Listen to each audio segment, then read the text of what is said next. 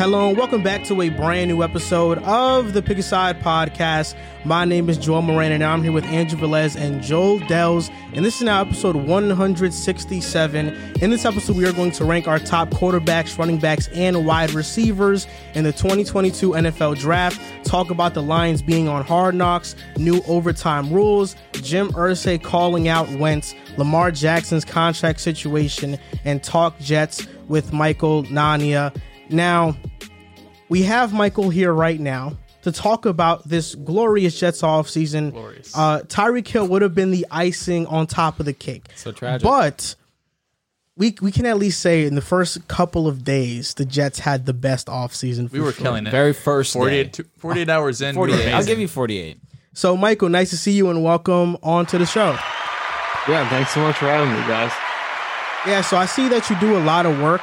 You are a co-owner of Jets X Factor. You guys have a lot of cool stuff going on. The offseason simulator. You guys got a lot of cool graphics and photoshops. I saw a couple of AJ Brown. I mean, we have to manifest that. It works. Speak that into existence. It works. You guys manifest. Yeah, I mean, there's definitely a little bit of that going on. I think some, attempted manifestation of whether it's Brown, Samuel, Metcalf. I think that's the main activity of Jets fans right now, just trying to bounce back from the Tyreek Hill fiasco and try to, bounce back with one of these other guys. I don't know how likely it is, but it seems like that, based on what Douglas was saying at the owners' meetings, Robert Saleh, it does seem like that they're interested in doing it. It's just a matter of, will these guys become available? But I think that's definitely what Jets fans are fixated on right now. The thing with manifesting, you got to be consistent. You can't exactly be swayed one way or the other. I only had an hour down. To manifest Tyreek Hill. It's true. That's why. Exactly. I had like 3-4 months to manifest. Never Russ. in a million Who years. needs Tyreek Hill anyway? It's not like he's agree. that great of a player anyway, Lord, right? Mercy. Stop it. Zach Wilson's going to make whoever he wants. We have credibility to withhold. Wait, Please. hold on. I'm shocked right now. You're wearing a Drew Lock jersey. He just got traded. Come on. He departed. Do not insult the greatest quarterback in the AFC, please. Do not do that. All right. Russell Wilson. My pride, show it off. My pride and joy. I had to come through. He had to show off that it wasn't Drew Lock. Come on, of course. So everyone knows we got the real number 3 in the building. Russell Wilson is here to stay.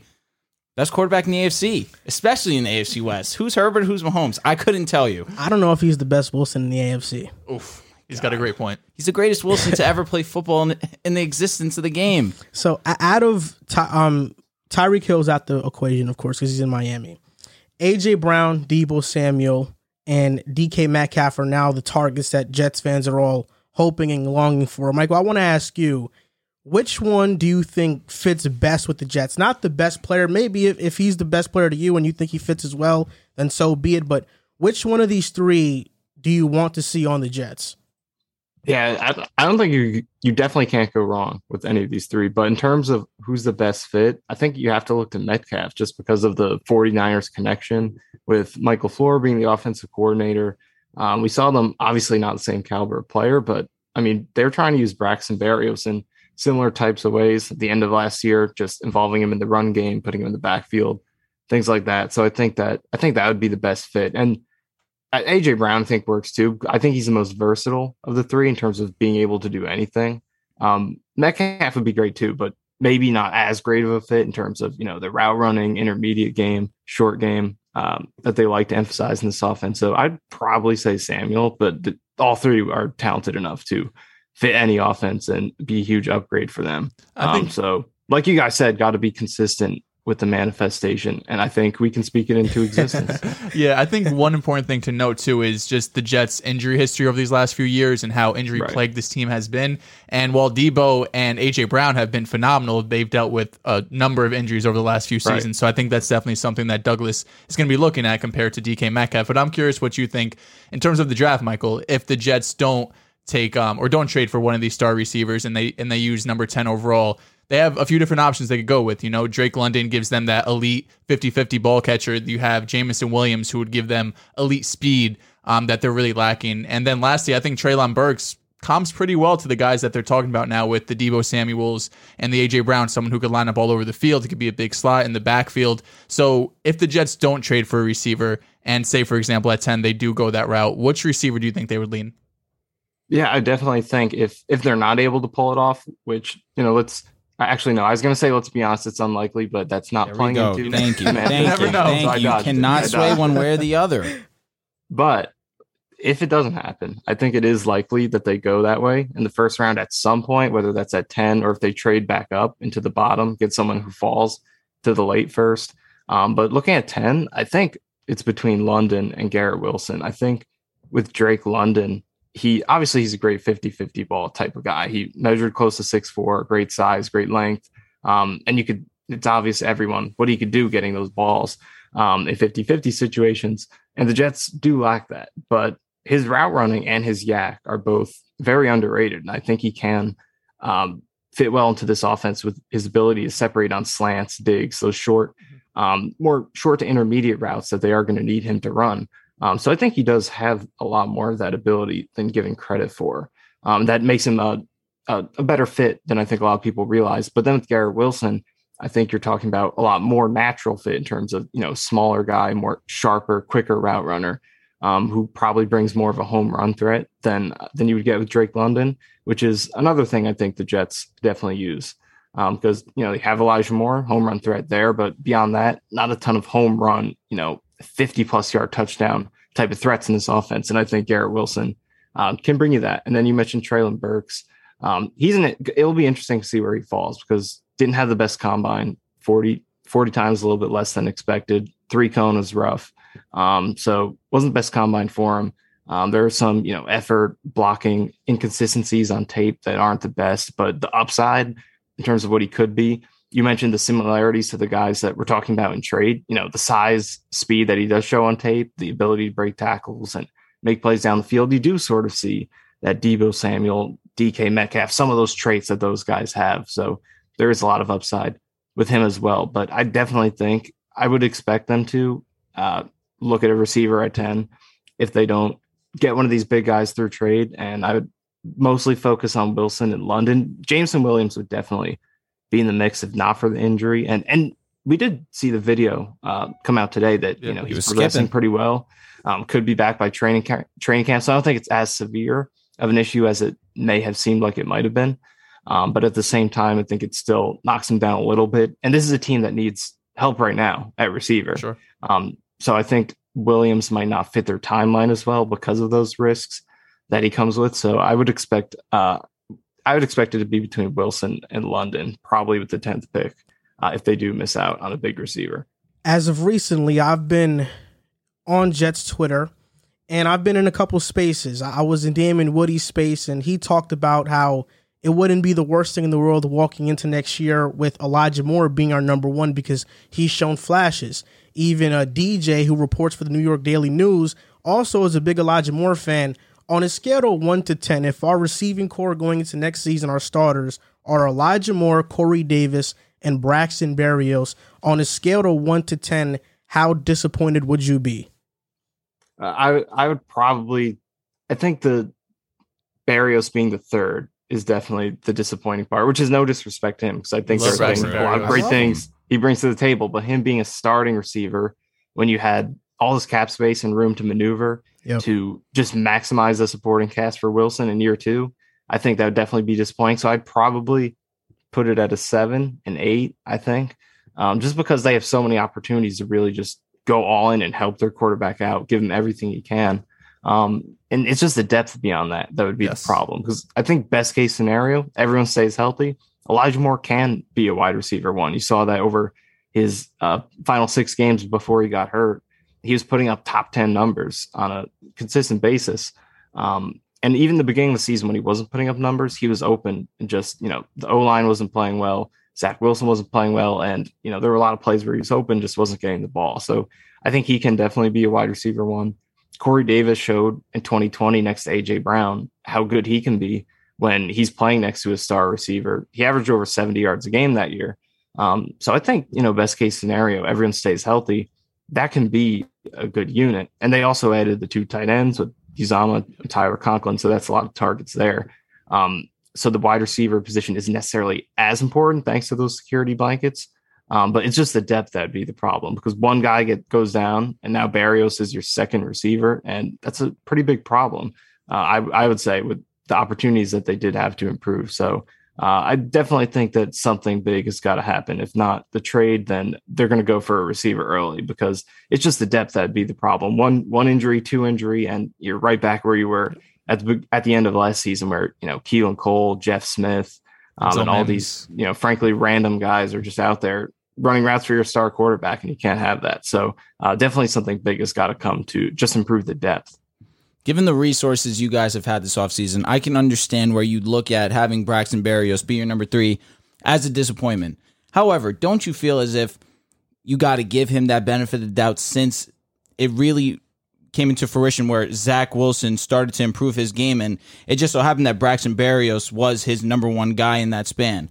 Wouldn't you like to at least see Zach have one weapon that he had last season that he had success with? Doesn't that leave you a little bit of optimism in that sense of Braxton being your number 3? Or let's say something happens to one of your receivers and he ends up being that number 2 option. There's not a little bit of confidence there? I think there's definitely something to be said for the chemistry, but I guess my counterpoint would be for Berrios regarding his impact is that a lot of the production he had later in the season was schemed up, whether it was an end around, there's a trick play pass. He had, it was actually with a Jameson. run play where he ran it in. I remember. He could have thrown it to Zach Wilson. Okay. Against the Bucks in week 17. So he did have a lot of that schemed up type of production, screen passes, things like that, where, he was producing, playing well, but wasn't necessarily the chemistry as much. It definitely was there. There were flashes of that.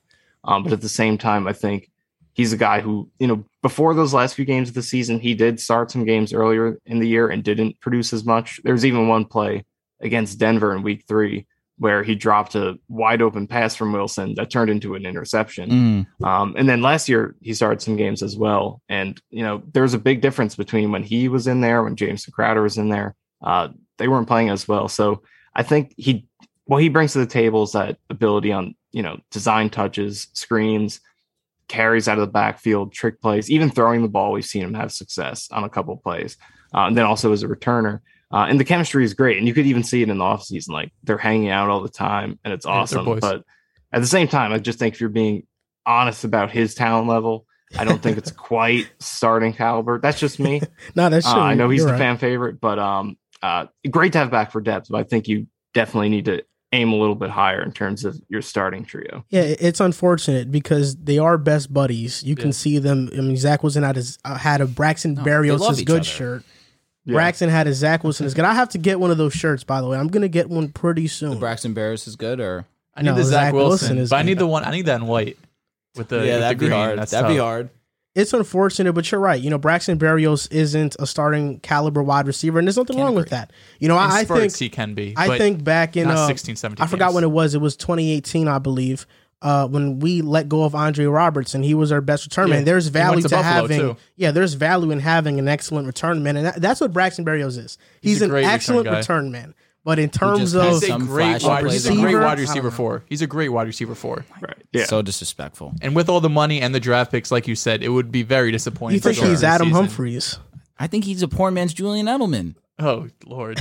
That's exactly what I think. Hall of Famer Julian Edelman? I said poor man's. Listen, I'm not saying that he needs to be Julian Edelman specifically. I'm saying he has that type of value, and he showed some flashes down the end of the season with Zach Wilson, who you guys raved to me nonstop about, which I understand. I think that was more to injuries around him rather than Berrios really stepping up and eating. You got to make the most of your opportunity, and that's exactly what he did. We could not do anything against Buffalo because Buffalo's one of the best teams in the AFC. You got to have some kind of understanding of who you're going to thrive against and who you're not going to thrive against. That's true. I understand.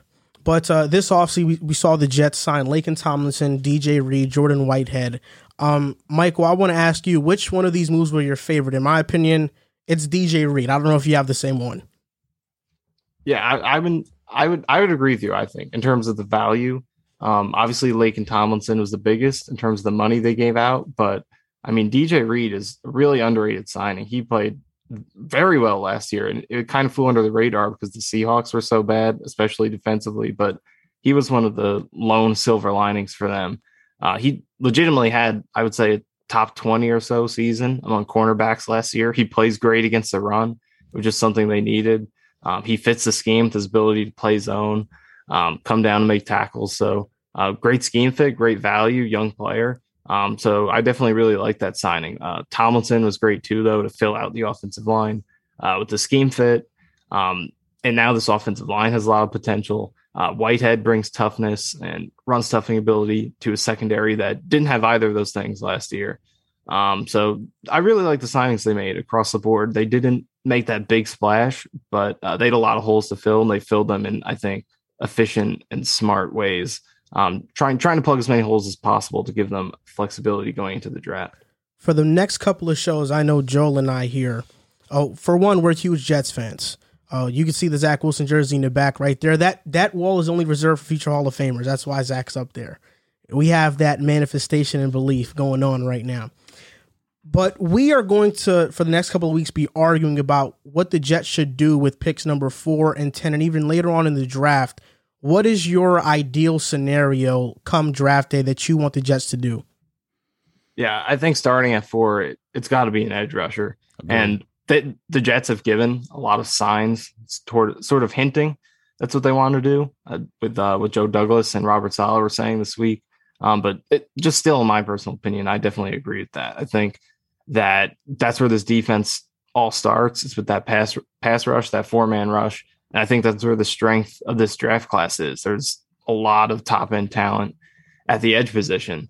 So a dream scenario, I guess, would be if Kayvon Thibodeau could somehow fall to the 4th pick. I think that would be the dream. But even if he doesn't, I think with someone like Trayvon Walker, I think he'd be my preference. But if you want to go with Jermaine Johnson, even George Karlaftis up there, I think going edge number 4 is the way to go. And then at number 10, like we said, receiver, if that's still a hole. If not, potentially, again, dream scenario, if Sauce Gardner fell to 10, that'd be awesome, but I doubt it.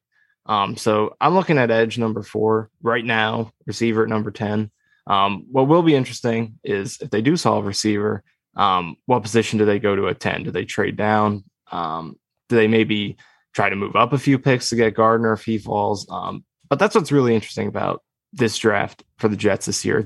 It's tough to project what's going to happen because there are a lot of different ways they can go. So, but the number one thing for me, I think, is getting a premier edge rushing talent with that 4th pick. Because I think if they can get that done, then this defensive line has potential to be very good this year and help this defense bounce back. Yeah, you said your preferred player was Trayvon Walker. Is he your best edge rusher in the class? Well, I would say beyond Thibodeau. If Okay. Thibodeau isn't there, I would go with Walker. Are you worried at all? Saleh and Joe Douglas have made it clear they want guys who love football, come into the game, passionate about it. And obviously, there's been a ton of rumors about Thibodeau and the way he plays in his motor and off the field. Do you think there's any hesitancy from the Jets in terms of any of those rumors going around that would sway them off Thibodeau and into another edge rusher? Yeah, I mean, if those concerns are legitimate based on the research that they do or what they take away from talking to him personally, then I think it definitely is something that you should be concerned about. I just think it's tough from our perspective to really, make those decisions because, right now it's mostly just rumors. There isn't a ton of substantiated evidence that he is, a character concern type of guy or anything like that. But I think this part of scouting is the biggest gap between the decisions that NFL teams make and, what we project as outsiders is because they have a lot more information in this department than we do regarding, how these guys are as characters, their work ethic, things like that. So if the Jets are concerned with it, I'm sure they definitely will, consider passing on him because I think it is something that Joe Douglas has shown he values a lot during his time here. The Jets have really emphasized character. So if it is a concern, then I think it will come into play. But based on what we can see right now, it seems like more smoke than fire. It could even be the Jets putting it out there, trying to make them fall to their spot. So yeah, I think if it is substantiated, it could come into play, but it's just hard for us to know if it really is. Today, Vegas released their over/under for Jets wins this season. It's at 5.5. Now we're all going to make a prediction here. All right. How many wins will the Jets win this season? I'll start with you, Joel.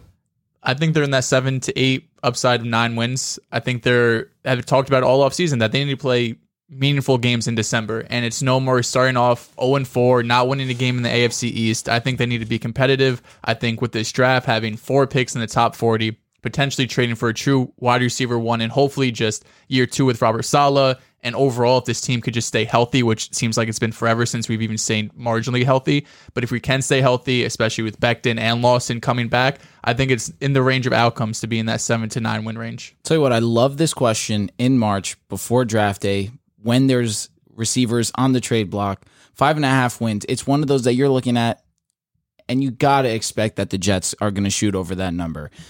It depends on what happens for me personally. If they trade for an A.J. Brown, if they trade for a Deebo Samuel, DK Metcalf, if they have a ideal draft of how we're all expecting it to go, I would say in that upwards of 9 wins.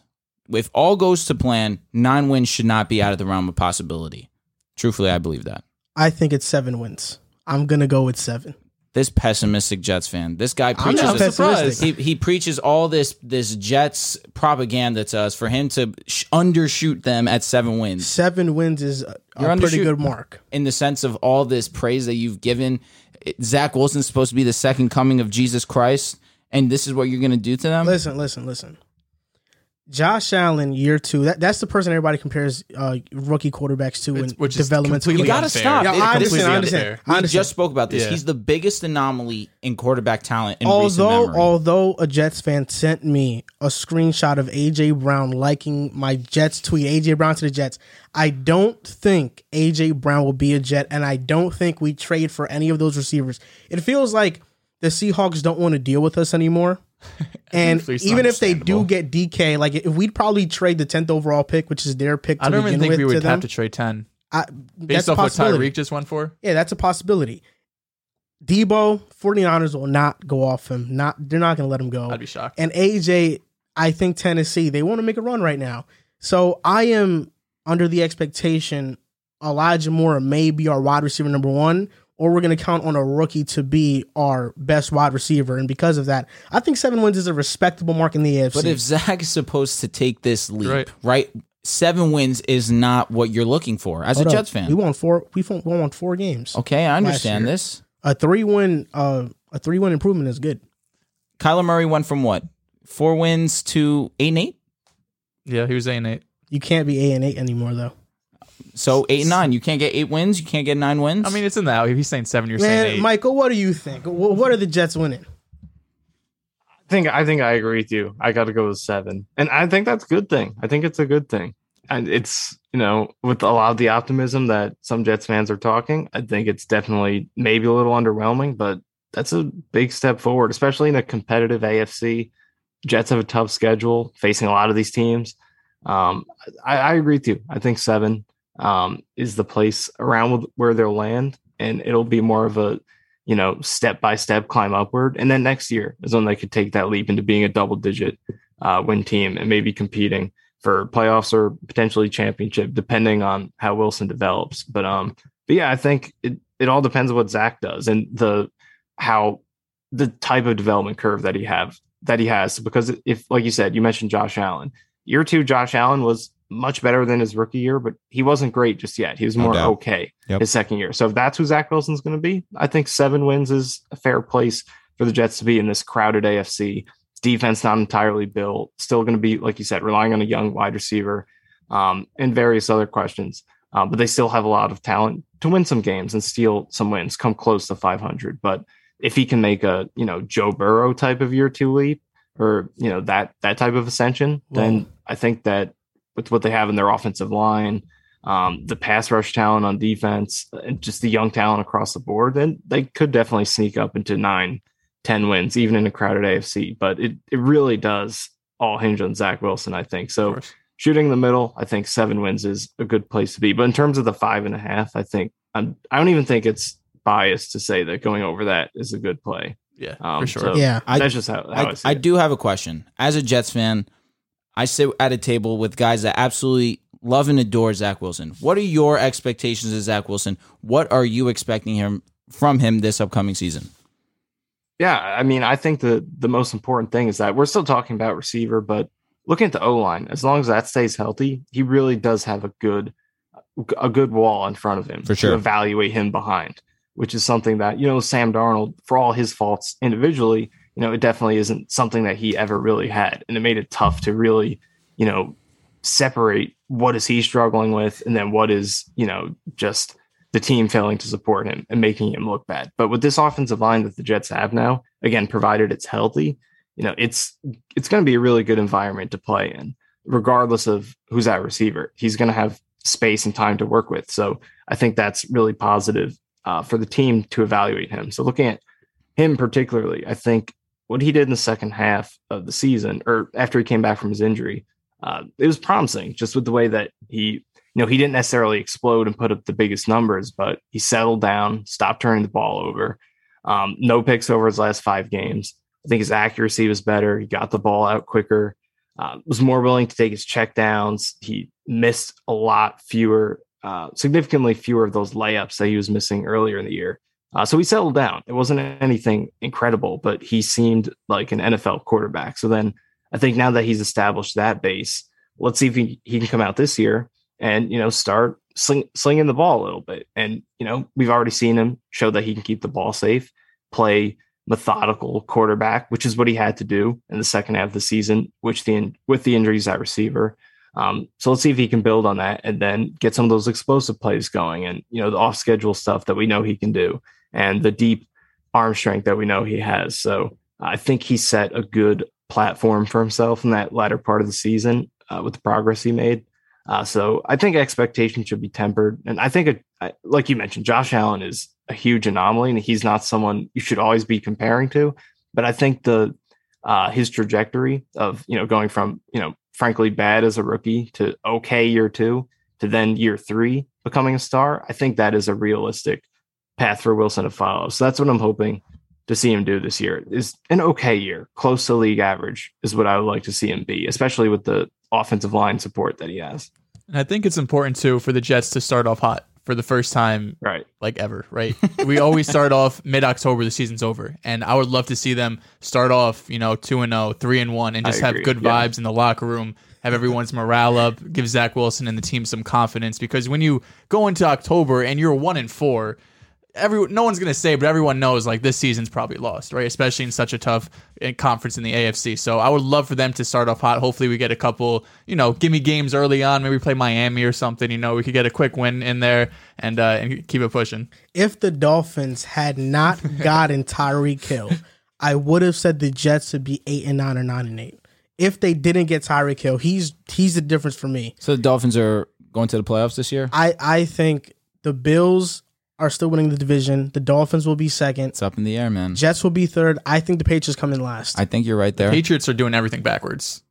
To a degree. Like, I understand zig when everyone zags, but having no weapons in this league is incredibly bold. I'm losing with you. J.C. Jackson, too. Of course, yeah. That's huge. Shaq Mason. Yep. Michael, we want to Ted thank you Karras. for your time being on the podcast. Right here, you could plug in whatever you got going on so our audience can listen and hopefully tune in.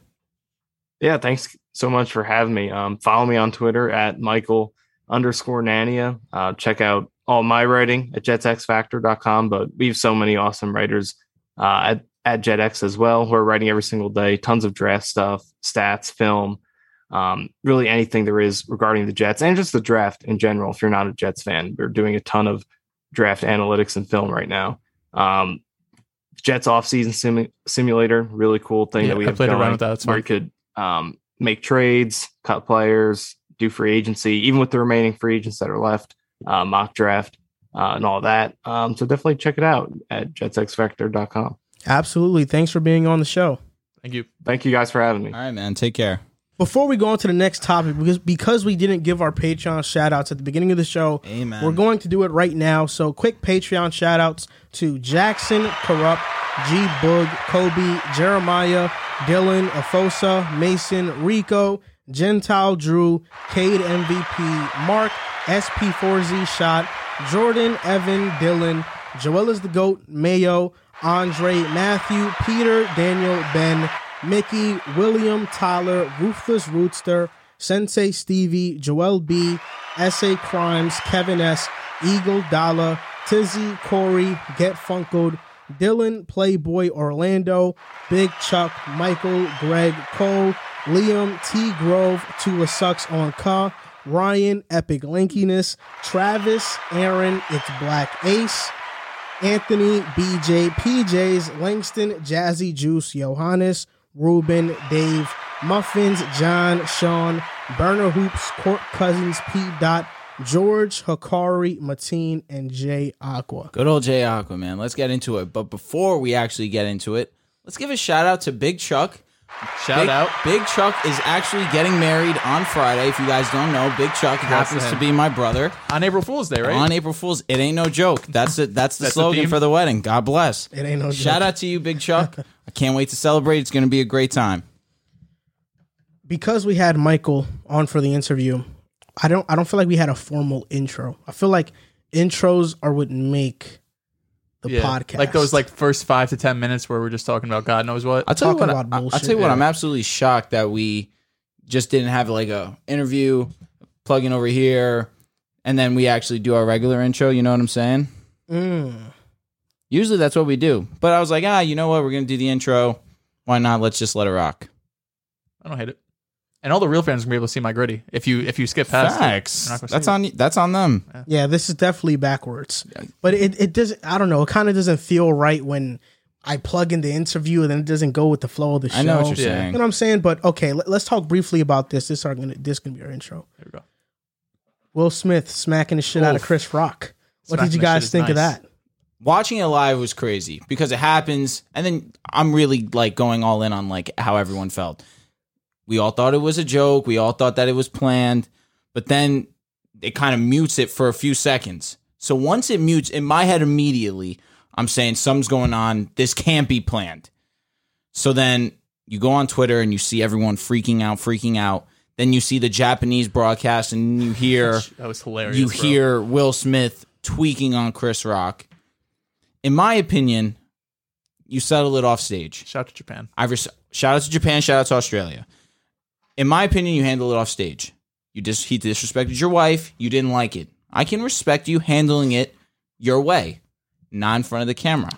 In my opinion, you do it off stage. Isn't this so normal for the host to just go up? Like, they're usually comedians to make fun of people. Like, it's so normal. And I agree. Of course, disrespecting your wife, and obviously her hair loss is very sensitive to her, which I understand. Man, was it over the top? Was that over the line for Will Smith to go up and smack him? It was definitely, it was assault, bro. Alopecia is something that if you're saying it is over the top. It's assault. Oh, no, what he did was wrong. Yeah. Alopecia is one of those diseases that it is more about your self-image than anything else. It affects your self-image. That's what hurts the most. Physical condition, not so much. Mm-hmm. I spoke with my parents. A cancer, right? Hair loss with cancer. Yes. You don't joke about that because that's a universal thing. Cancer is one of those that's off limits. Excuse me. There you go. Alopecia is a self-image thing, and self-image there's to a degree a little bit of leniency when it comes to jokes, right? It's like you look at me, right? You joke about my hairline. Let's say it's like I have to live with that because I know that it's a joke. You don't mean it from a ill malice place. He starts by saying, "Jada, I love you. Can't wait for G.I. Jane 2. Like, it's supposed to be a joke. But I understand it's his wife. You can stand up for your wife. Just handle it off camera. Because then you tarnish what should have been one of the best moments, if not the best moment of your professional career. Exactly my point. You can't make it up. It's one of the more legendary moments for a person, though. In the sense of, listen, I have a lot of people who think that I'm a G. And on top of that, I just won the award for Best Actor. Yeah. Man, I thought it was some BS, and I thought Will Smith showed who he was and how insecure he is. Because when Chris Rock made the joke, Will Smith was laughing. His tone didn't change until he saw Jada, and then she kind of gave him those eyes, like, "Are you going to do something about it?" Clamped up on his nuts and said, "Are you going to do something?" Well, that's a bad situation to be in. I know you've been in it. I've been in it. Like, no. What the thing is, but what I'm saying with this though is that listen, after your girl the fact, has to know a joke's a joke. Yeah. If she looks at me and says, "I didn't like it," I'm looking right back at her and saying, "Listen, laugh at it." I was gonna say, what am I supposed to do? Go up there and smack him? It doesn't. To me, at least, it doesn't feel like Will is the one in control of the relationship. It feels like Jada she wears the is pants. like 90-10. All in all, Jada Pinkett Smith, I can't. I can't with her. The fact that she allowed the word entanglement to be placed in women's vocabulary and them to use it in the manner that they did was rude, foul, disrespectful. For her to have him in the the red table, and basically demasculate him in front of the world. Nuts. She is not the best person by any means. I'm being kind. Will, bro, it's emotional abuse. It must be fire. Is it? I'll not? leave it at that. Gotta be. It must be fire. But how long they've been together? Even if it's fire, 10 years later, it's still decades. that Yeah. fire. Is it gotta be. not emotional abuse at that point? Yes, Definitely. we gotta pray for Will Smith. Say Will's one of the goats. She herself humiliated Will Smith on a grand stage. Easily one of the more demasculating moments I've seen from a professional and of that sort. And after the fact, I was on TikTok, and Jada on her TikTok made a video. I don't care what y'all say about this bald head. I love it. Everyone was like, "Well, he should have told Will that." Could have avoided the whole thing. That's why, man. For me, it's just it's not. I don't even think it's. People are taking Will's side because, I can My say girlfriend took Will's side. Oh, she I did? was sick. I turned up on her. You told her, I'm not doing that. I said, if someone made fun of you, listen, I would say something, but I'm not smacking him. No, I'm not doing that. But that isn't that like what every girl is like. That's a dream guy scenario, like to defend me at all costs and to do Again, that. like I said, you can defend in a manner that's not on the grandest stage. That's why I think a lot of women have like these unrealistic expectations that if they ask that question, they should get the response back they want. Like Twitter had a field day with And the this way one. he smacked Chris was just so looked like out of a cartoon. Like the way he smacked him and his body went back, bro. It looked just I'll so say weird. this. I'll say this. If that was Kevin Hart, he's falling. I'll tell you what, Chris Rock ate it. He did eat it. He ate it. Another thing, You know if he The wanted to Rock, touch his face if The so Rock bad. or Dave Chappelle made that same joke, is Will Smith smacking him? Well, The Rock, hell no. To say The Rock, you must be crazy. He's not gonna smack him. Dave Chappelle, with how great and how respected he is, there's no way in hell he's smacking him. No.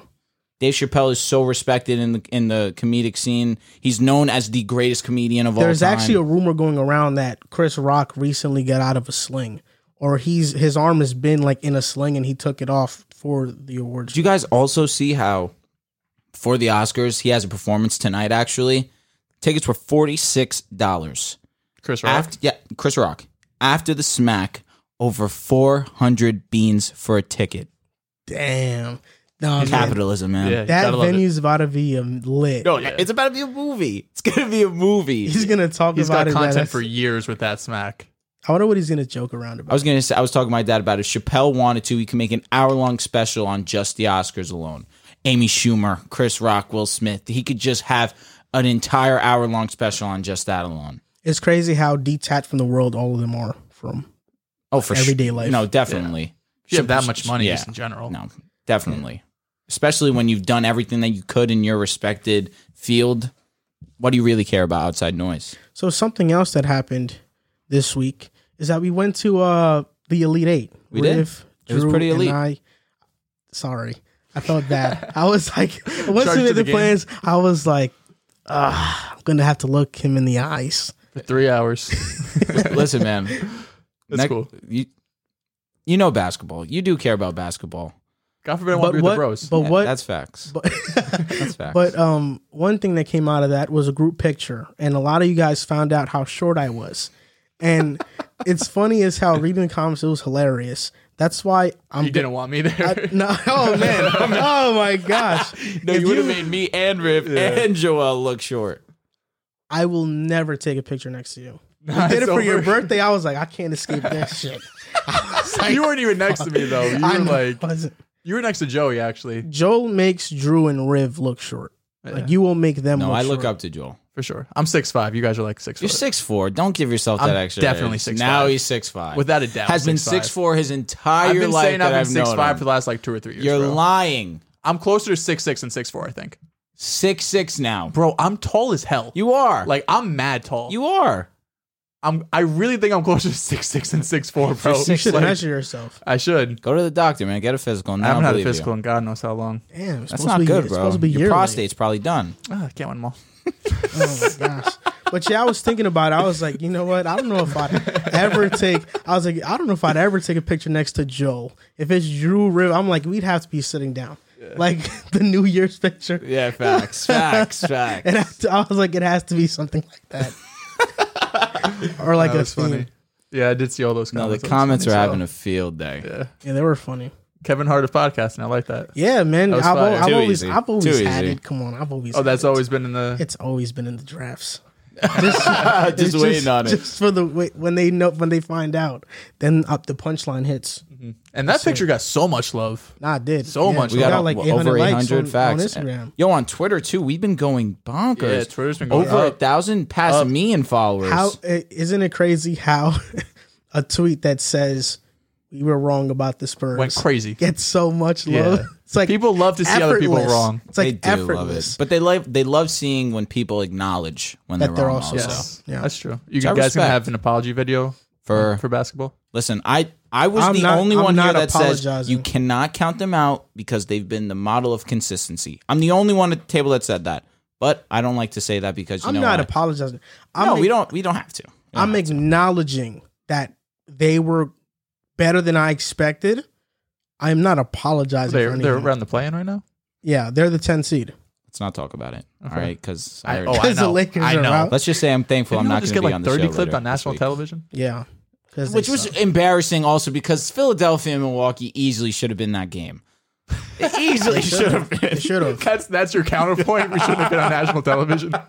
That is like counterpoint. LeBron wasn't even playing. Yeah, that's facts. Why? I don't know why the NBA just didn't make that pivot immediately. In the offseason, there tends to be no news. Fortunately for us, some news came out this week about some things happening. For one, the Detroit Lions have been picked as the team to be featured on Hard Knocks. Fun fact, this is Jared Goff's third time on Hard Knocks. In 2016 and in 2019, both times the Rams missed the playoffs. 2016 was his rookie year, though, to be fair. But now, his third time, 2022, the Detroit Lions, he's on Hard Knocks again. So they had the St. Louis Rams on 2016. That might have been the first year. Might in have been LA. the first year in LA. I think it yeah. was their first year in LA. Are you sure him as a rookie? He wasn't in LA. They recently changed to LA. No. They Oh, changed you're their right. uniforms. You're right. They didn't change. Yeah. Yeah. Because I feel like that was one of the talking points. So, but then about why did they do LA and LA? Seems like so like 2 close. years ago? You know what I'm saying? Like that was the first time ever doing two teams? I enjoyed that. The It was LA cool. was a I great wasn't against it. 5 episodes. Jared Goff, he posted on his Instagram the picture of the Hard Knocks with the song Eminem Without Me. Okay, Yeah. that's hard. So he did that. So maybe, I don't know, maybe the Lions make the playoffs and shock all of us, right?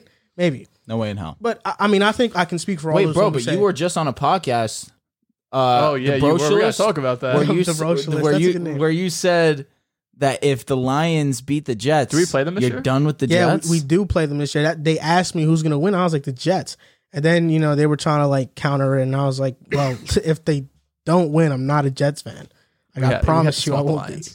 We have to be. To like smoke them. Didn't you guys That's almost lose to the Jags this past season? Yeah. So I'm saying you almost did. lost. We almost did. We almost lost. We also beat the Bengals. But- beat the Titans. On to the Bucks. Lions. I think I can speak for all of us when we say the draw in here is Dan Campbell. And that's why they got the Hard Knocks thing. It wasn't even between many teams. The teams that were eligible for it were the Panthers and the Jets. The Panthers, I mean, I don't even think they want to be shown on camera. Everybody been so might be cool. fired. I think the Jets would have been the best selection. But let's let the Lions fans have their moments, right? Unbiased, So yeah. the positives about it, Dan Campbell, they have a pretty good receiving room, young players. DeAndre Swift, we get to see. Yeah, and Jared Goff, third time's the charm. You Another never know. player who I'm excited to see is Jeff Okudah. He's had a struggle up until this point in his career. Really been unfortunate. Was put into a line situation where year one they're not good. Year two he ends up getting hurt. I might have that backwards. One of the two. And then now this year is where he finally is going to get his full chance to be healthy, really compete or try to compete at the highest level that he was drafted to compete at. I'm really rooting for him, and I'm going to be I'm very much so looking forward to seeing him in Hard Knocks. And they also have the number 2 overall pick. So whoever that rookie is, I mean, Malik Willis, there's been, I know, hype around him going there. That would change the whole aspect of the show if they're able to get Malik Willis. That makes it very interesting. Do you think they reach in the draft to make the Hard Knocks more entertaining? Do you think they take For Malik me, at I 2? would. No. There's been rumors and reports going around, but that's just this time of the year. Quarterbacks are going to rise. There's nothing else to talk about, so it's going to happen. Listen, but to do it because of Hard Knocks, that would be Detroit Lion-esque, right? I think But no, I think that they could just lose one more season and try and get themselves in a position to get Bryce. Yeah, for sure. I don't think they're going to take Malik Like Goff at is fine. Goff is serviceable as fine. hell. He's so serviceable. He's as good as Tua. And Statistically, he Goff's wasn't bad last dreams. year. He wasn't. He wasn't. Yeah, he was pretty average. But that's what I say. He showed He's that he was Jared pretty. Goff. He was pretty average, and he was bad enough that you still were in a position to have the number 2 pick overall. It's That's the crib. beautiful. That's the crib. Yeah, they were competitive too. We talked about them a lot this past season. Yeah, the worst best team in the NFL. Yeah. In Another NFL history. highlight's going to be watching their offensive line. Believe it or not, you really Their don't look line forward is to great. seeing Their offensive line is great. It's fantastic, Panay Sewell. and they might draft another O lineman. Who knows? So- but I don't think they need that. We're talking about the Lions and some positive and some bright spots. But what do you guys think about them being featured on Hard Knocks? And what do you think about the rule also that you can't have a first-year head coach and there's a bunch of limitations? There's a lot of It's like, there's a lot. He must have known that I was going to say this because Lord knows I hate that rule because I'm going to sound super biased, but you could have easily had the Broncos and fans would have been itching to watch that every single Tuesday. You could have had Miami on, who people are dying to hear more from Mike McDaniel. They just got Tyreek Hill. These are 2 squads that fans would love to see televised, especially get to get a sense of their personalities as well. So that rule, in my opinion, I don't like it, but I understand it. You don't want to put a first-year coach in a position where he has cameras in his face. He has another thing to worry about that on top of player personnel, trying to get acquainted with team chemistry and everything. So I understand the rule, yes. However, I don't like it because I want to see these guys who we are all looking forward to televised. Yeah, from a fan's perspective, I hate the rule. I think having as many teams as possible and being able to show off as many good players as possible with the good quarterbacks and the entertaining coaches like Mike McDaniel would be amazing to watch 100%. every Tuesday. He's just such a character. Did you see in the coaches thing in the reunion, he was wearing a tank top? Yeah, he's so real. Like he's just such like He looks like he's from Miami. He's such a That's a dude's dude, Miami thing to like do. he's just such a Coach of the year. If you saw him, Early you'd think he candidate. like worked at Best Buy or something. Like he's just such a normal looking guy, but he's just a football genius. But yeah, I don't like the rule, but I understand it. Especially if you're first time head coach, you're just learning. You're learning on the job. You're learning how to become a head coach, how to form relationships with players, other coaches, ownership, management, and I'm sure that most coaches and most teams don't even want to be on Hard Knocks just because it brings in so much, so much access to your team in the locker room where you have a lot more privacy. Now, a lot more teams are doing more individual kind of Hard Knock style stuff like the Jets do their Jets their Drive. their Jets Drive, and a few other teams. I know the Colts do it. All the teams might do it at this point. Colts were the mid-season Hard Knocks this year, and I wonder if they're gonna run that back, choked too. it. I think hope so. they'll definitely be I hope a so. midseason Hard Knocks again. Yeah, that was cool. I enjoyed it, especially because Jonathan Taylor was having such a good season. That was really cool to see them praise him the way that they did. That was lit. and he was just so humble. He wasn't even smiling. He was like, As they're reading off how he like, had one of just the breaking every craziest record weeks known to ever. man. We know that the NFC North has gotten weaker because the Packers traded Devontae Adams. I mean, we gave our Jets prediction earlier on in the show. I mean, how many wins do you think the Lions can get? They're in a much weaker conference. I mean, the NFC, you don't have many elite teams like the AFC. Like Detroit could win 6 games. They had 2 wins last season. Yes. 6 might be a little rough. Maybe like 4 I'm or gonna 5. actually say 4 to 5 seems reasonable. 6 might be a little too. It's like they were competitive in a few games last year that just did not break the way that they wanted. Steelers game they tied. You guys know me. I've called them the worst, best team I've ever seen. I think they can rally up 6 wins. I think that's their ceiling is 6 wins. I think that I'd pick them to be better than the Bears this season. I need the Bears Lions. might be in last place in that division. The Bears have just done nothing. They sat on their hands and said we're not going to make any It's moves. a shame that Bears fans have been in the comments asking us to talk about the Bears, and this is the first time we're talking about We have them, nothing to and we're talk saying about. that they're the worst team. Yeah, in the lost what is James there to Daniels. talk about? Yeah. Unfortunately, true. I They're- don't They disagree. lost James Daniels. their wide receiver too is Equinemius St. Brown. But throw some respect on Mooney, D Money. oh no, I love Darnell Mooney. Don't get me wrong, but when your wide receiver 2 is listen. You're not, and the you wide don't have to receiver tell 3 me. is Byron Pringle, it's going to be a rough season. I'm really high on the Detroit Lions. I love their offensive line. I like their weapons. Wild card. Jared Goff is a serviceable quarterback. I think he's actually falling into that underrated category now. No. People think he's complete trash garbage. I don't disagree. I also, Come on now. he's not garbage, bro. He's not. I don't. Listen, you're People right. think Jared like Goff is he's not like Taylor garbage. Heineke's better. You're right. He is. Jared Goff, I mean, he's a quarterback that can take us to the Super Bowl if everything around him goes right. If you have top 5 head coach in offense, Like, he's that type of quarterback. And then they missed the playoffs the next season after that. they did. Interesting. 9-7. Wow. Missed the playoffs after going to the Super Bowl. I mean, it happens. That's Mostly it's a thing. because of Jared Goff's Oh, ill-advised but when play, I say a team goes Super Bowl and doesn't make it, the comments go crazy. God forbid. unfortunately, because Burrow is leaps and bounds. Yes. better than You want to Goff. hear something coincidental? I was in a Madden league in 2019. And in that offseason, we're drafting our players. I picked the Bengals. This was when Joe Burrow was not a highly named prospect in the league. He was a 3rd round pick. I picked him with the 3rd round pick, and I made the Super Bowl with the Bengals. Damn. in his rookie season. And that's also not fair to Goff because he was number 1 overall pick. He had a great season that year. The Rams just gave him the bag. Everyone was looking at Goff like a top 10 guy. And just didn't live up to it, unfortunately. He's Who still. would have saw it coming though? I mean, Joe you Flacco. can Except argue. Joe Flacco won. You can argue he was a top 20 quarterback last year. Yeah. I would say like fiscal season. 15 to 20. Teddy Like, Bridgewater or Jared Goff? Jared Goff. Disagree. That's not even a question. I It's agree. close. It's They're Teddy the Bridgewater. same tier. You Yeah, know, they're both guys low-key that, the exact same quarterback. yeah, like they're both guys that are just not going to elevate you, but they'll make you respectable. Yeah, except Jared Goff, unfortunately, only won 2 games last year. On a much worse team. That team was pretty bad. Yeah. It was pretty bad. Man, Not gonna I disagree. hate this quarterback as a win stat crowd. That's rich coming from you. So rich. I don't even count wins when I evaluate quarterbacks. This guy's gross. Oh, God. New rules in the NFL. New overtime rules. They're calling this the Josh Allen rule. Is that what they're calling? I thought they it was are. the Colts and Eagles. No, they proposed yes. it, but we know why they proposed it because the Josh Allen thing with the Chiefs. And we saw two sides of this coin, right? Last year in the playoffs, or this past season in the playoffs, we saw the Chiefs beat the Bills because they won the coin toss. Then we also saw them lose to the Bengals even when they won the coin toss. But the NFL gathered up all its evidence, and they're like, in the regular season, this overtime rule is fine, but in the postseason, there's a disparity. Teams are 10-2 and winning the coin toss, and we want to change that so both teams are guaranteed a possession in the NFL playoffs. What are your guys' thoughts on this? I think it's absolutely brilliant. It makes the most sense. You give both teams an opportunity. If the first team scores, second team gets an opportunity. If they don't score, you respectfully lost. But if you answer and you score a touchdown, then it's a ball game. And I can respect that at least. You give the other team a chance to score. That's all you can ask for. Do you guys know what team said no? Because I think it was only like 2 or 4. Probably the Vikings were one of them. Yeah, because I'm curious to see like what teams said no, what quarterbacks they had say no, because that would be interesting to see. You know, what do you think of your offense? But we talked about this right after the game actually, and I said if they do change it should just be for the playoffs because the regular season, if you win the coin toss, you win 52% of the time. It's perfect. It's fine. It's 50-50. That's what you want to see. But the playoffs make sense. You know, you don't want to go out. Even though we saw the Bengals do it, be able to stop the Chiefs, I understand, especially if I'm a Bills fan and I saw how great that game was. I do want to get my guy back on the field.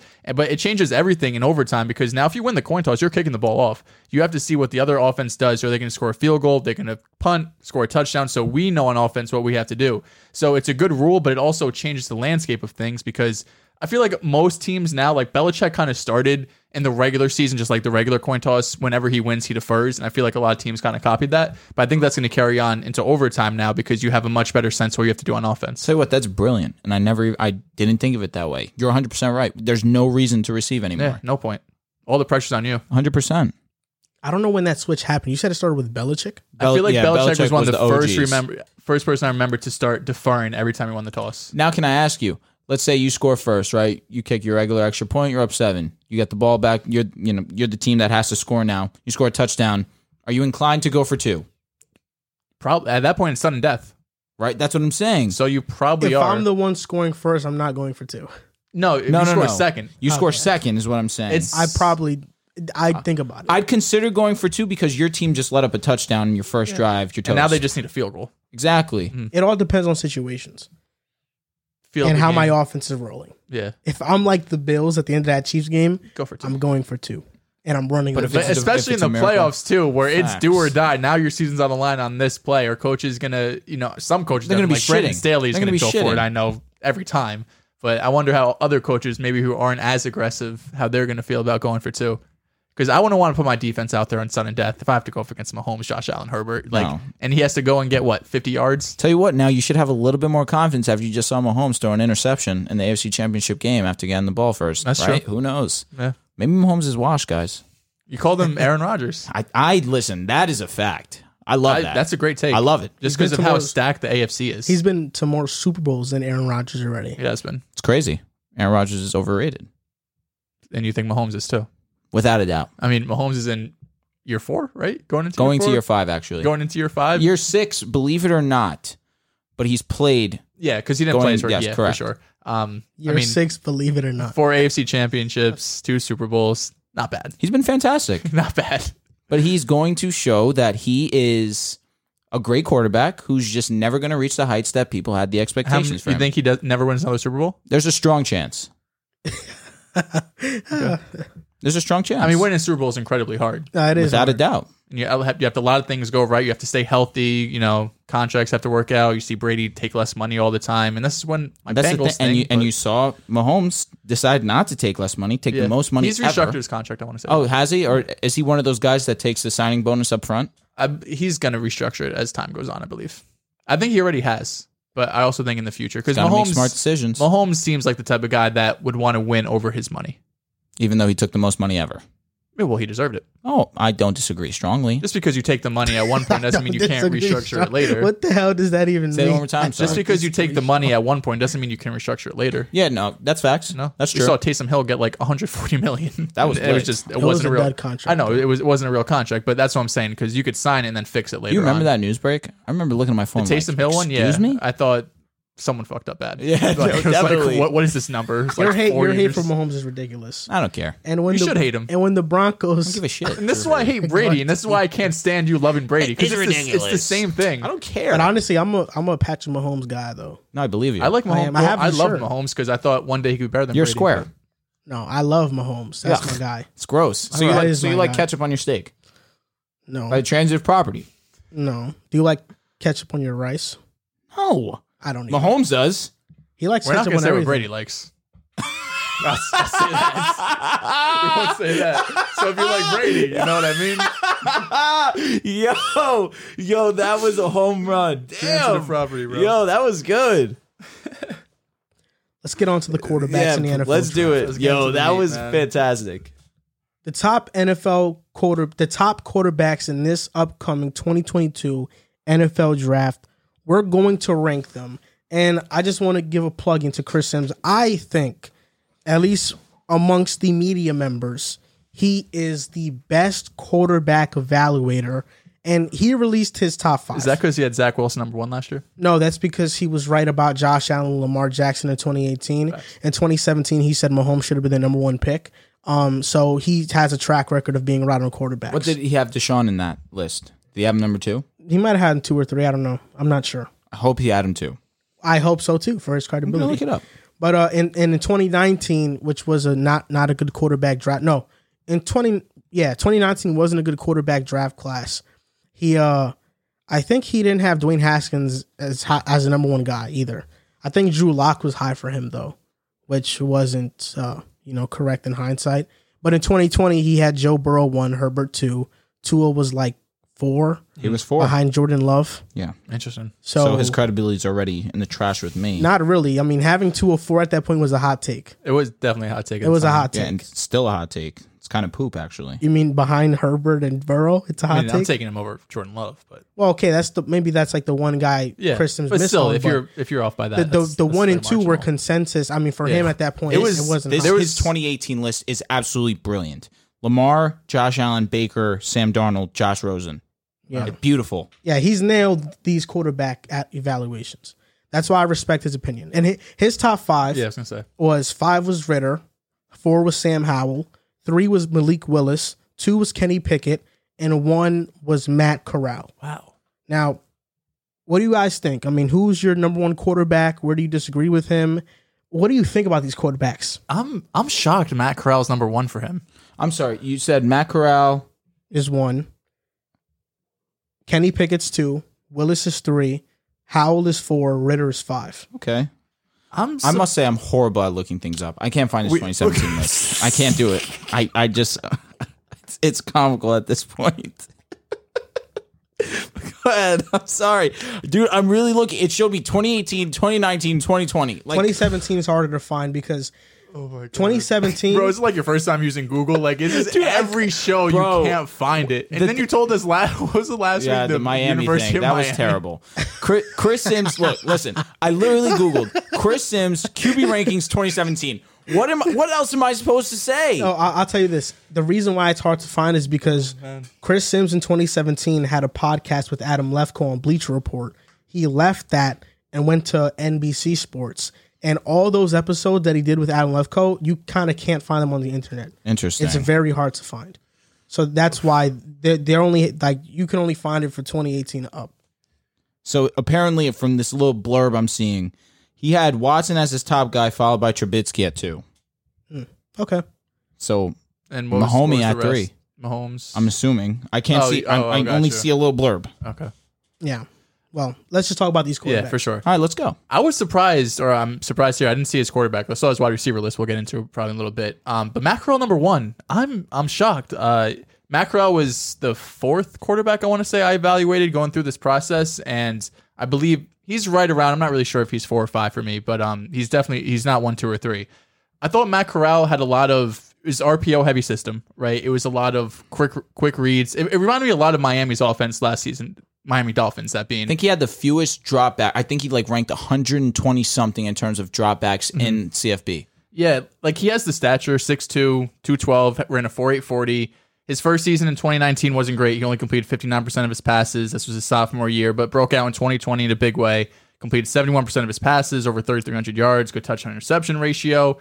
The stats dropped a bit this past season, but overall still good. But just looking at his film and the system he was in didn't tell me that he was I think he could come into the league and in the right system he could play well. I don't think I ever see him as a top 10, top 12 type of guy, which other quarterbacks on my list I think have that potential. I just see him a bit more limited. Oh, you're surprised. We'll get into that. He only had 10 turnover-worthy plays this past season, so he is careful with the ball, but that also ties into the RPO system where he's not probably taking as many shots. And he's also a plus athlete runner, had about 500 rushing yards this past season. So I'm not out on Matt Corral. I do think he's going to be drafted probably round 2 or 3. I don't see him as the quarterback 1 in this class. I do have a few guys over him. I told you guys last episode or a couple before that I think the Seahawks are going to end up drafting Matt Corral. It's not going to be in the first round. I think they'll draft him in the second round. I'm not completely shocked with his quarterback rankings. 1, because I didn't do much evaluating on these quarterbacks to begin with, so I wasn't oh, Matt Corral's bad. He's not. I was watching Matt Corral yesterday, and he does have a lively arm. His arm, a quick release. His arm, there's zip on it. There's definitely zip on it. He has a quick release. I don't think his running ability is as great as Pickett's or Desmond Ritter's. It's plus, but it's not great. Yeah, it's okay. He has a thin frame. I think you're right. In the right system, he can succeed in the NFL. To me, I watched the game versus Alabama where Ole Miss got blown out. Mm-hmm. Matt Corral played a pretty good game, and he made some high-level throws in that game, despite the score indicating that Ole Miss got outclassed, which they did to an extent. Matt Corral at least didn't fold in that game. He was steady against Alabama, which is one of the top teams in the country. You could say the second best team in the country.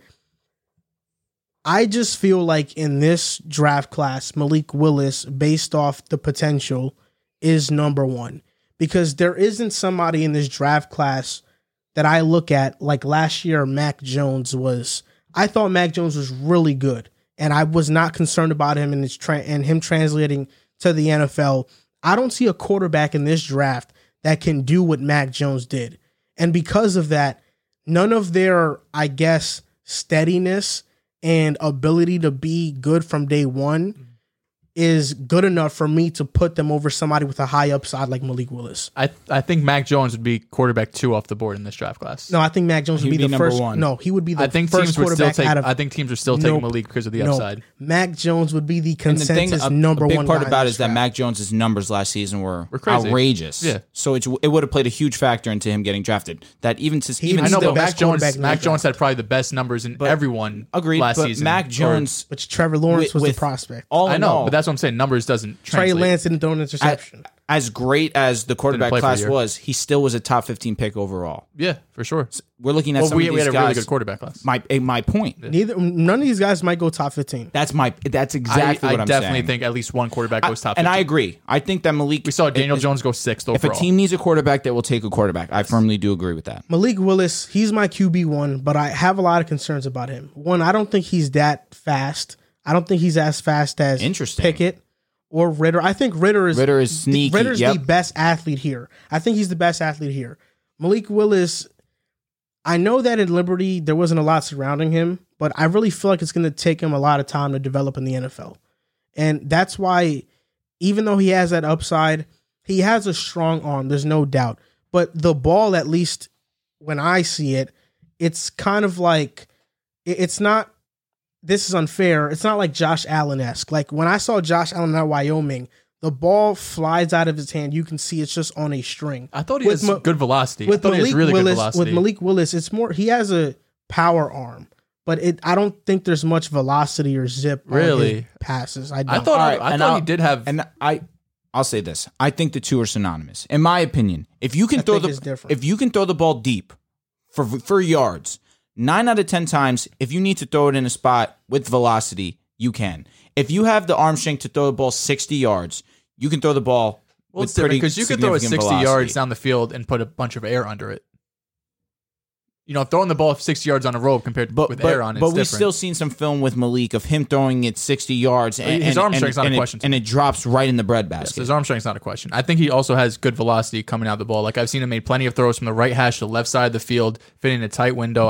I'm not really concerned. Like I don't think he's not a day one starter, right? I think he's going to get drafted in the top 15. Won't shock me get drafted in the top 10. I just think teams are going to be needy and they're going to be desperate for a quarterback, and we're going to see guys either move up or just stay where they are and take him. My big thing, I'm sorry if you want to say something, but my big thing with Malik is decision making. We saw some times during the season where he's eyeing the defender, and instead of throwing off of him, he still throws the ball right to the defender. He needs to get better at decision making.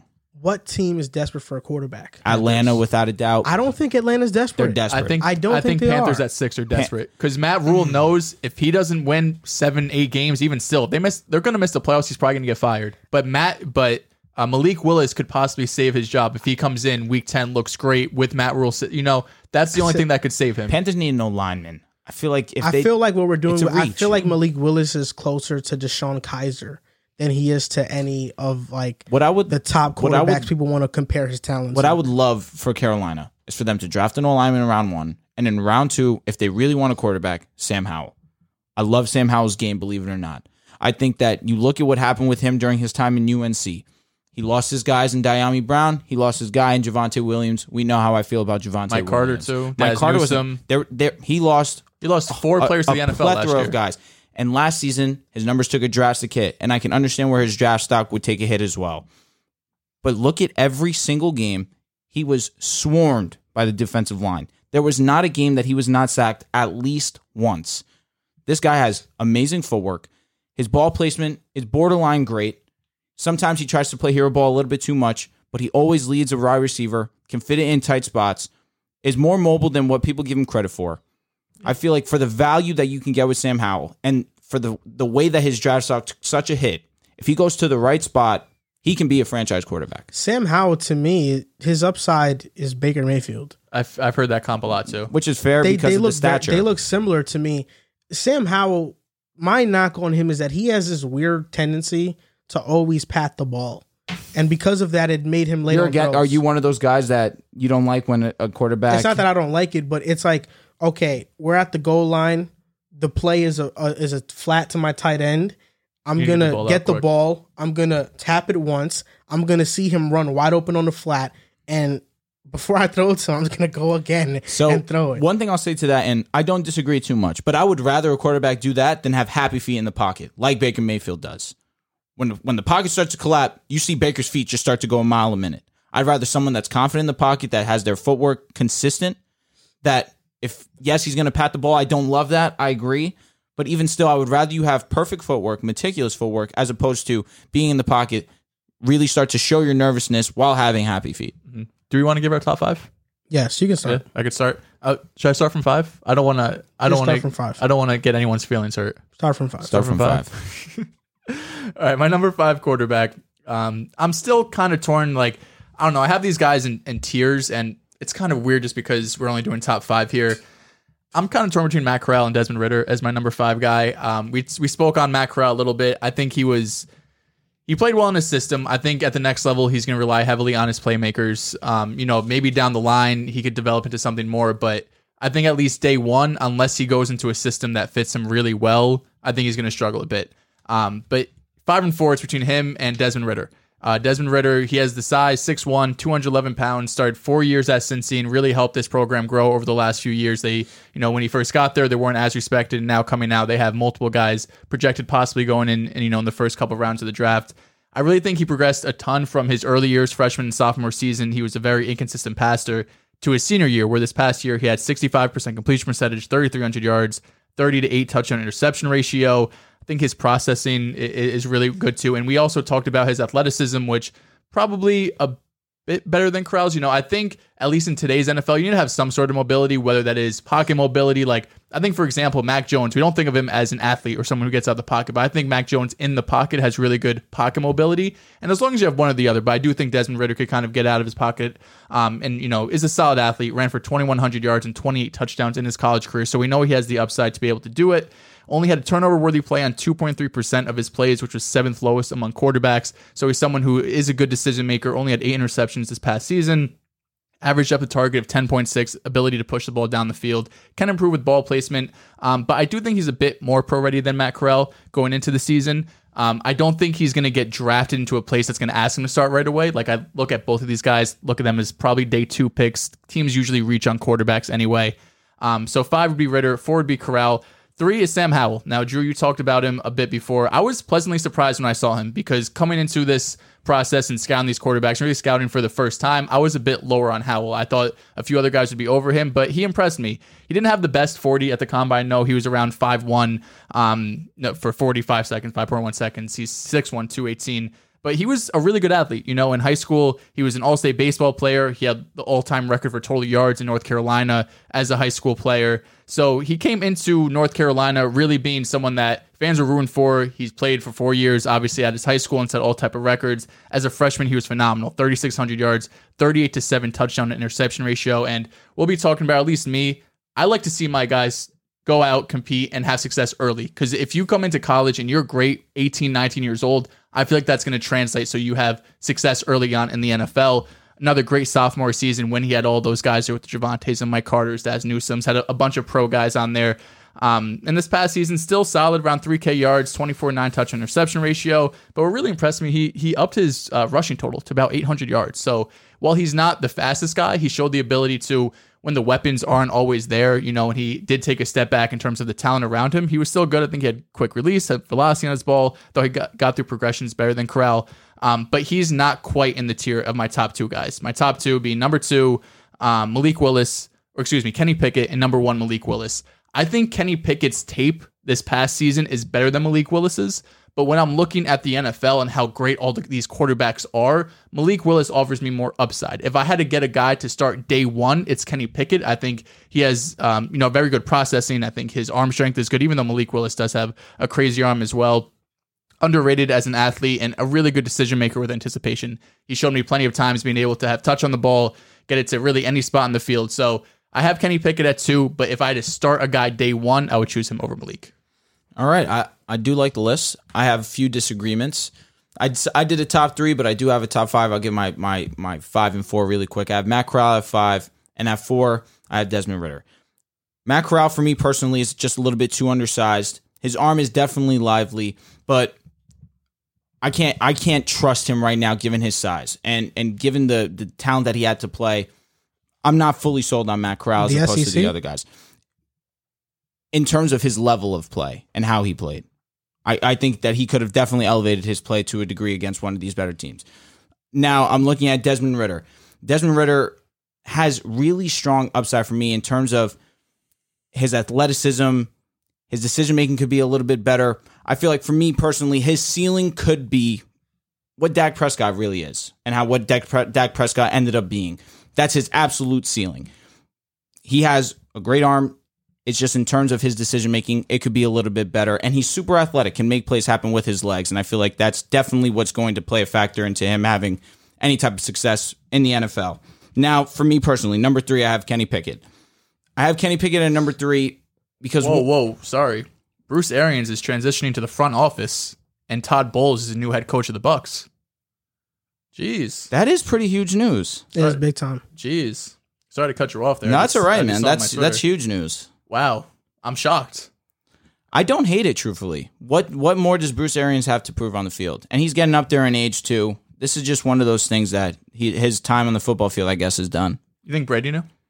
He had to know. And I think Todd Bowles is a good head coach. He I is. think so, too. His first year with the Jets when we had Competent Russell in 10-6. Interesting. Leftwich is still there, right? Yeah. He's still OC. He's the OC. Yep. So So it's not keep gonna going on change your... All right, so number 3, I have Kenny Pickett. Kenny Pickett, for me, some concerns I have for him is that, one, he's going to be a 24-year-old rookie. And this was the first year we really saw him blossom, and he wasn't a Heisman candidate. He had an amazing season, had some flashy plays where he is now one of the reasons why he is the reason why you're not allowed to fake slide in college football. I thought that was pretty lame of them to do that, but it was one of the cooler plays I've ever seen. But being a 24-year-old rookie and your senior year being the year that you really break out does concern me. Now you look at Joe Burrow, right? That's the one that you get thrown at whenever you're evaluating quarterback that really it took them a while to get going, but were great. Difference is Joe Burrow won the Heisman. Joe Burrow won the national tournament. And he had the intangibles. He had the physical attributes to be a great quarterback in the NFL. Processed the game really well, which Kenny Pickett does have the ability to do. But I do have my concerns with him being a late bloomer. And for his draft stock right now, he's going to have to go to a team where he's going to sit for a few seasons and then have some type of success. I feel like I don't trust him getting older and producing on a football field. I don't think that he's a day one starter. And so let's be realistic. What's the first year he's going to start at? What age? 26 maybe? I don't like that personally. Now for number 2, I have Sam Howell.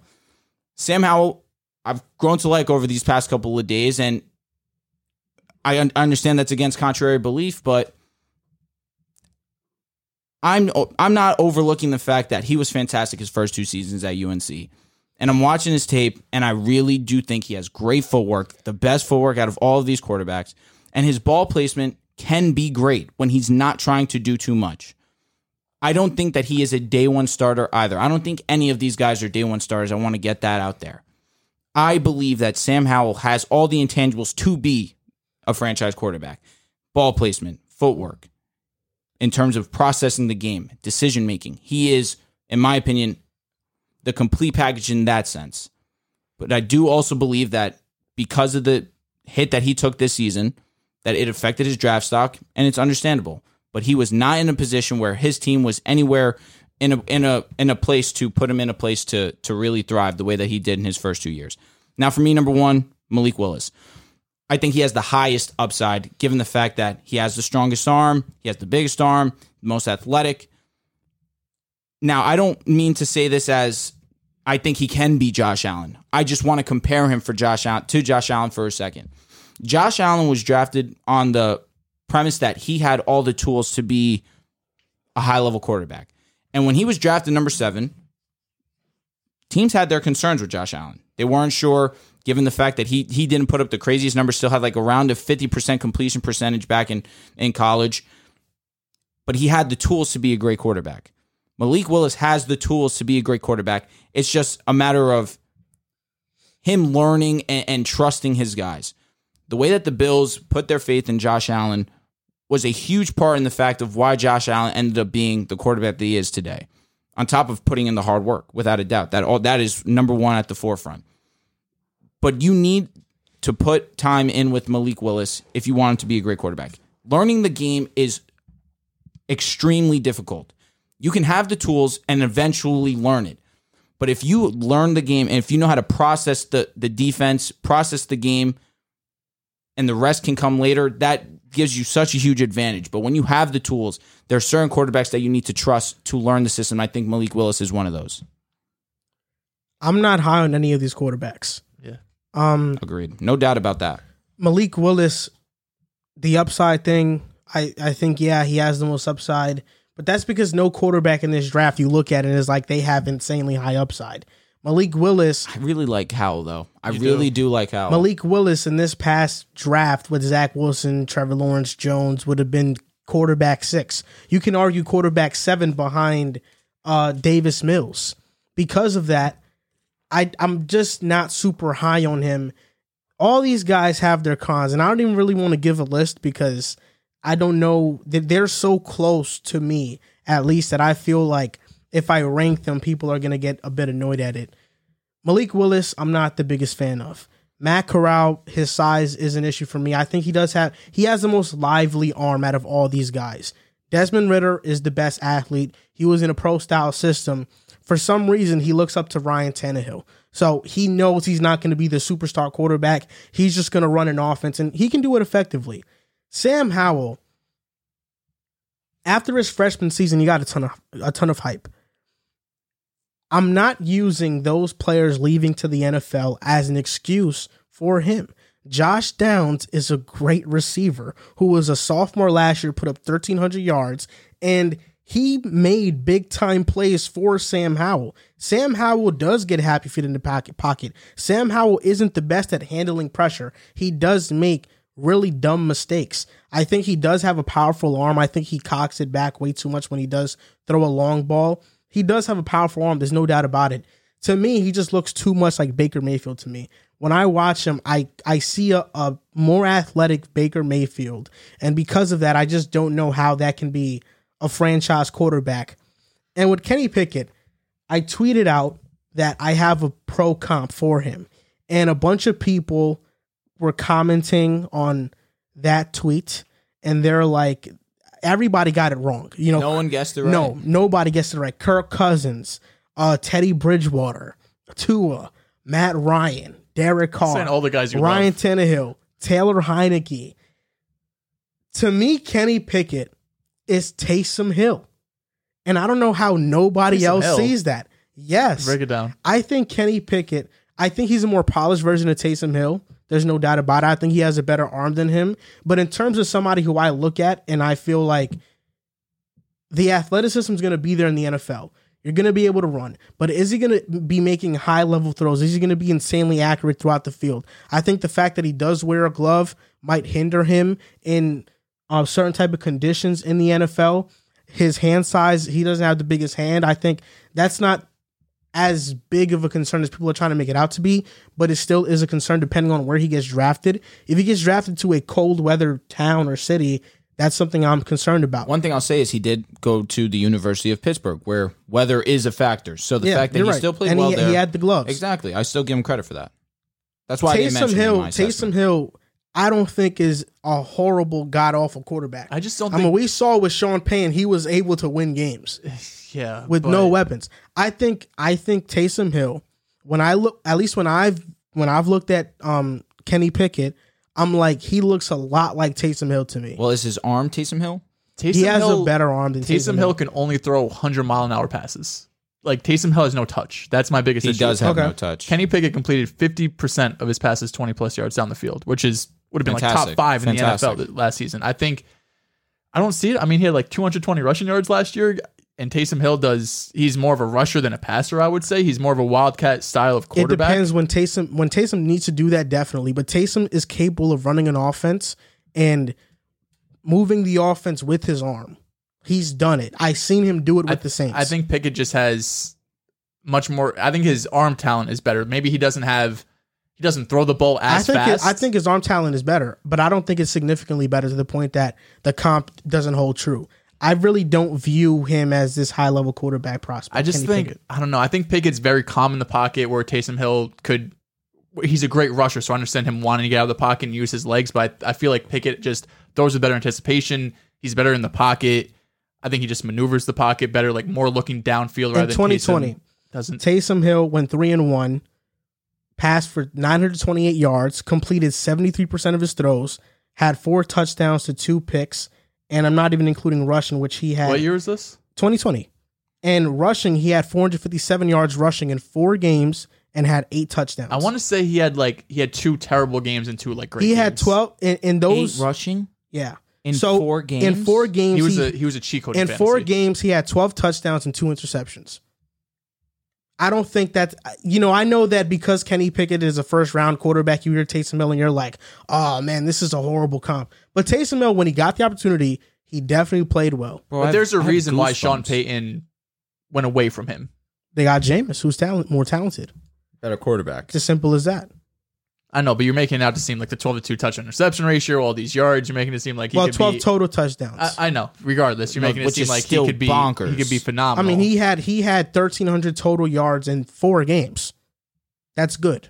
no, yeah, That's for sure. great. That is great. Taysom Hill to me is not like, I don't think he's this phenomenal quarterback, but I think when I just look at Kenny Pickett, I see a lot of Taysom Hill in him.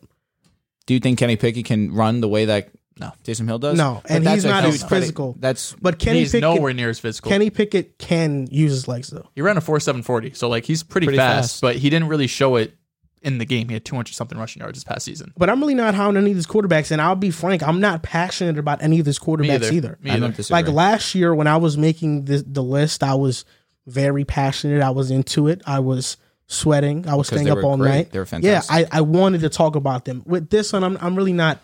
I don't really want to talk about this. Howell's made me excited about it. to Yeah, a you love degree. him. I do. I think that his game is Is it Where, because more- where do you want to most see him of them- go? is it because he's the most handsome out of these guys? Oh, Would yeah, you believe that me always plays a if I told factor. you he's part Korean? I would believe you. Yeah. Really? Honestly, I just Googled Sam Howell, and the first thing was, what's his ethnicity? And it was Korean. I was shocked. I would love, because I know that he's going to sit for a few seasons.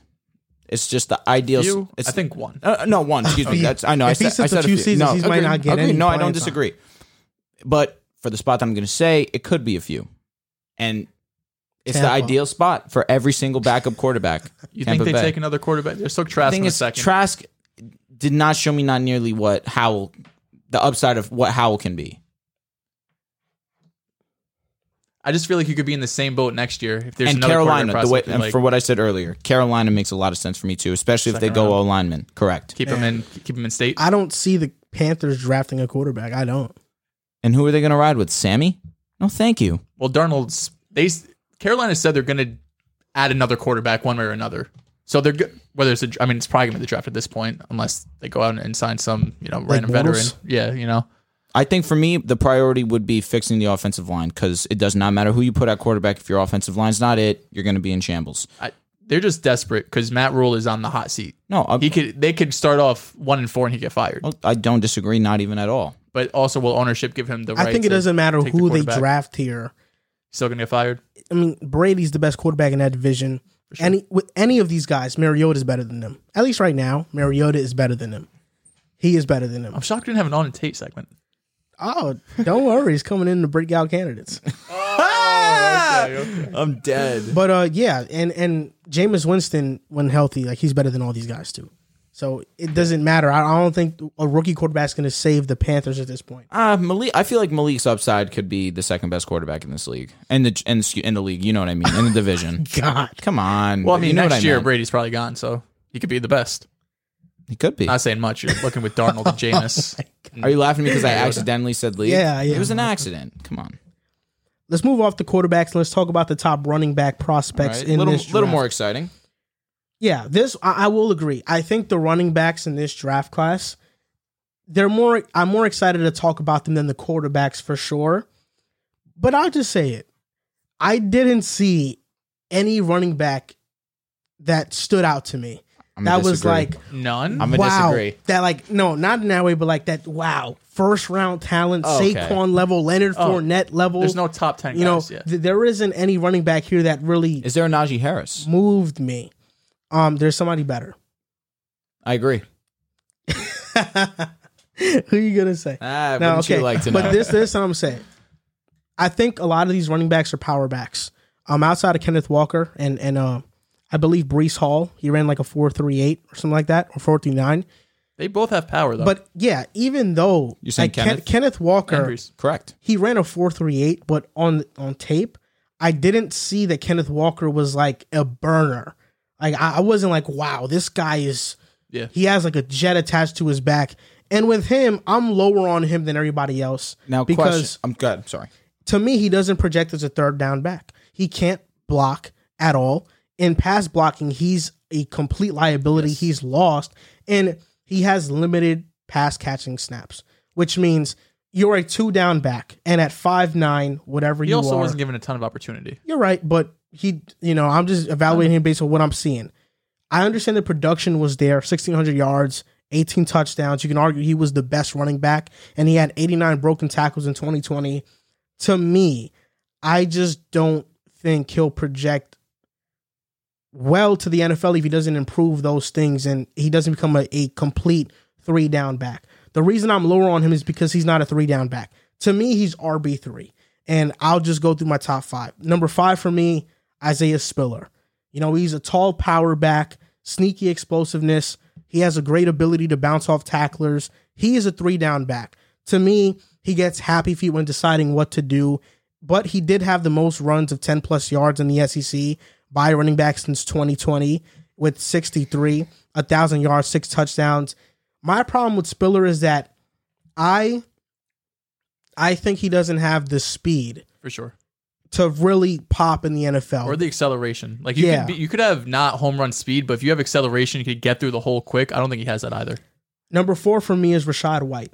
I think we're going to take a quick intermission here to give a shout out to DraftKings, who sponsors the Pick Aside podcast. Thank you to DraftKings, and because of them, college basketball fans join the action on the court during the biggest tournament of the year with DraftKings Sportsbook. Turn your team's victory into your own big win. New customers can bet $5 on any team to win and get $200 in free bets if they do. It's that simple. If they win, you win.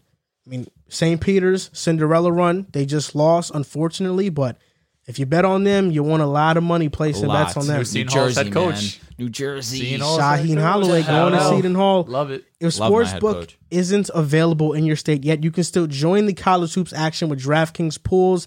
Everyone can play free. Pools all March long for a shot at a share of over $250,000 in prizes. Simply join a pool and answer questions like who will make it to the next round and who will hit the most 3-pointers, then track your results. Download the DraftKings Sportsbook app now. Use promo code TBPN. Bet $5 on any college hoops team to win and get $200 in free bets if they do. If they win, you win with promo code TBPN this week at DraftKings Sportsbook. Rachaad White, I saw his tape versus UCLA and USC. He's the shiftiest running back in the draft class. He's so awesome. And if I had not put Kenneth Walker 3, he'd be 3 for me. And I think I can definitely make an argument for Rachaad White being the 3rd best running back in his class. He has a patient running style. He's a great receiver. He doesn't have the greatest speed or burst to just find a hole and, take off. Ran a 4.48, and he looked pretty fast on tape. He broke some big runs. To me, I know it's a lofty comparison. He has a lot of Le'Veon Bell in this game. I think he does. The receiving aspect, the patient running style.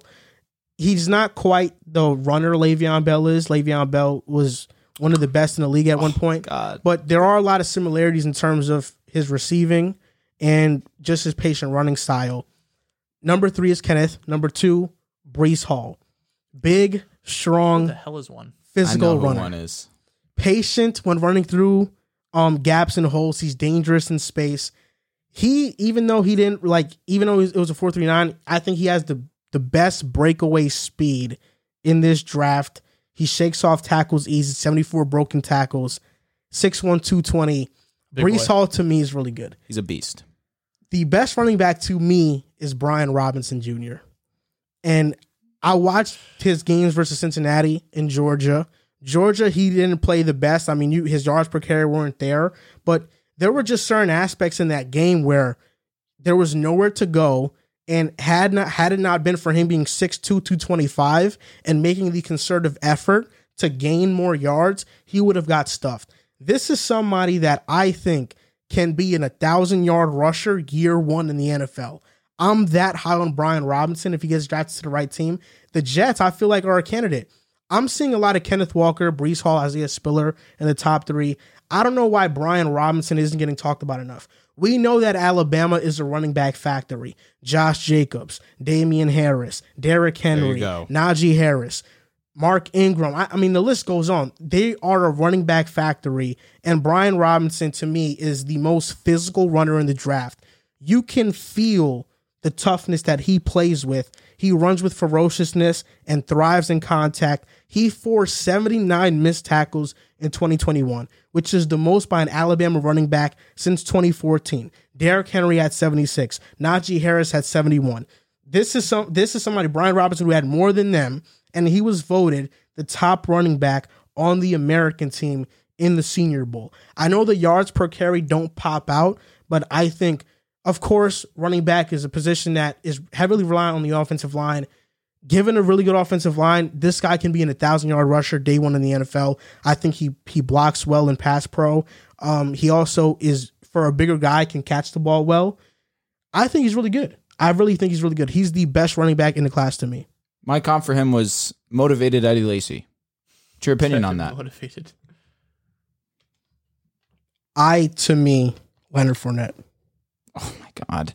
Why you got to go and shoot for the stars? Like, I'm giving him a compliment by saying motivated Eddie Lacy. Do you think that he could be a top 5 back in the league? I think he can be a top 10 back. Top 5, because Leonard Fournette was top 5 at one point. Can he have a top 5 season? Yes. Okay. Maybe. Really? All right. Maybe. All right. I'll give him my top 5. And then we'll save the best for last, right? Because Joel's the PFF guy, and I give him a lot of respect when it comes to the scouting. Now, for me, number 5, James Cook. Now, I'm a huge fan of Dalvin's, and I look at James Cook, and his game is very similar to me. The one difference for me, Dalvin's a little bit faster. He's a little bit bigger in terms of size. He just has a little bit more density to him. But in terms of open space, in terms of being a receiving back, James Cook, I don't want to say he's just as good, but he is damn good when it comes to open space. He is super fast. When it comes to open space, this guy is as shifty as it gets. And in terms of in the receiving aspect of things, he showed that he can get to the outside and still be a force down the field. I really do like James Cook's game. Now, for me, number 4, Brian Robinson. I'm not as high as you are on him, but I understand the reason why you'd be high on him. This guy is a bowling ball on top of being a fast back. He is definitely one of those that the comp that I feel like is fair is a motivated Eddie Lacy. When Eddie Lacy was on the field, he ran through guys. He was super fast, super useful in the passing aspect of things as well. I feel like that would be who I would really compare Brian to. I feel like, yes, he can be a running back 1 in this class, depending on the team that he goes to. But me personally, I like these other 3 that I'm going to name over him. Number 3 for me is going to be, now this is one of those things where I'm here and I'm sitting, I'm just like, I want to keep moving my guy up more and more as we sit here. So I'm going to do that, actually. Number 3 is going to be Kenneth Walker. Now, all the things you said about Kenneth Walker, I do understand what you're saying. He's still fast as can be. I think that his decision-making in terms of hitting the hole could be a little bit better, but once he does hit the hole, he's gone, and he's a bruiser. He runs through tackles. He does everything for yards. He does not take a play off. He's one of those guys that you can, in my opinion, you can trust him to be a 3-down back because every single down he's giving maximum effort, and I can appreciate that. I think he can work on his hands a little bit, but in terms of intangibles, in terms of hardworking, in terms of being one of the stronger backs, being one of the faster backs, Kenneth Walker has that. Now, number 2, for me, Rachaad White. This guy is special. Ran a 4.48, 6'2", 210, has physical attributes to be a beast. My player comp from him is Alvin Kamara. I think that this guy is fantastic when it comes to being a receiving back, and he is brilliant in terms of being patient and hitting the hole. His tape against USC was unbelievable to see. His ability after catching the football was amazing to see, and just the way that his vision on the field really did blow me away. I do think that he has the potential to be a great running back in the NFL, for sure. No doubt about that. Now, number 1 is going to be Breece Hall. It was, every part of me did want to put Rachaad number 1, but in terms of credibility, I couldn't do that for myself. I understand what Brees is. He has everything. Great through running through tackles in terms of hitting the hole. Great vision. Can be a great pass catcher. Can block very well. Super fast. Super strong. This guy does have everything. So that's why I couldn't put Rashad as much as I may have wanted to. I just think that Brees is just most acquainted to being the best in this class. My one concern with Brees is you look at the schedule, you look at his statistics, they're out of a video game. However, you look at 3 games that he played against ranked teams, and those were the 3 games that he did not rush for 100 yards this year. So that does concern me. When he played top talent in the league, in CFB, that's when he did not shine the brightest. So that's my one concern. However, I can't ignore all the intangibles that he has. Do you think Brian Robinson's a better prospect than Najee? They're similar. Really? I would go Brian Robinson. I like his game more than Najee's. So why do you think Najee was the starter for multiple seasons? Brian Robinson rode the bench. He got touches here and there. I was going to say, with Najee, he got the Najee senior season. Did he get touches? You let me know. He got 91 carries. You're probably looking at, what, 8 a game, give or take? Yeah. Because I think that Alabama values seniority. They were both, I'm pretty sure they're both the same age. Brian Robinson's a 5th-year senior. Yeah, but Najee Harris was there longer. I'll tell you what, they do. What? Value seniority. I know they do, but it's not like Brian Robinson was a freshman. But Najee was ahead of him. Brian Robinson came into Bama at 2017. And question, has Bama ever been a dual running back type? No, they usually have a guy. I feel like Josh Jacobs They have was a the guy. workhorse. Well, they had Jacobs, Damian, and Najee, and Robinson all on the same team at 20. Well, I don't know why they made that decision. They started Jalen Hurts over Tua. I mean, for the entire year until the national championship. I don't know. They make those type of. Why didn't Bryce Young start over Mac Jones last year? I don't know. Mac Jones was great. I know Mac Jones was great, but Bryce Young was the better guy. I mean, the better prospect. The fans wanted Bryce Young because he was the 5-star recruit. I mean, I get it. What I'm saying is that I don't care about those previous seasons. What I saw from James Robinson on tape this year. Brian Robinson is enough for me to be like, I think he's the best running back in the class. He has some really good film. Yes, he's very physical. He's a power back. I don't see the speed really with him. I think it's underrated. I do. I think he ran in the 4.5s. I want to say 4.58, something like that. That's fine. When that's fine. Especially when you're a bowling ball, he's big, and you tire out the defense, and they don't want to tackle you. That speed starts to come into play. Yeah, he ran. His 40 time was faster than I thought his play time was, or his game speed time. He's good in like pass protection though. He's a big back, so he's gonna be able to take on blocks and whatnot. My number 5 is someone you guys haven't mentioned, Dameon Pierce. From Florida, 5'10", 218. He's built like a tank. He's someone that doesn't have a lot of carries on his body. These last 2 seasons, he had 100 carries in both, so he hasn't really shown to be a bell cow back, and that's really my one concern about him is can he take on a role of being, the number 1 back? And the NFL's kind of moving away from having one traditional, he's your guy, Derrick Henry, Jonathan Taylor type guys. I think as we progress, we're going to have more 2-3 system backs, and I think Pierce is going to fit it pretty well. One of my favorite quotes he had, a reporter asked him, he said, why are you playing in the bowl game? Because, he everything was solidified. He said, why? He said, I'm a Gator, bro. That's why. It was just something cool. Just get a little swag to him, right? Okay. Limited touches, like I mentioned, but he averaged nearly 6 yards per carry, so he was extremely effective. This past season, 100 carries, 13 touchdowns on those attempts.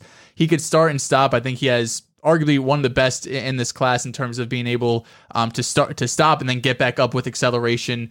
And he was also 3rd in college football in missed tackles forced per attempt. Obviously, he's not going to be up there with only 100 attempts, but in his attempts, he misses or forces a lot of tackles missed. My number 4 is Rachaad White. I know you're very high on him. Rachaad White was not really someone that was on my radar as much as these other guys were, but State was very impressive. 6 foot 214. He has the size to be able to carry a workload and be a primary back. 4.48 40, more than fast enough. And he has a really interesting story.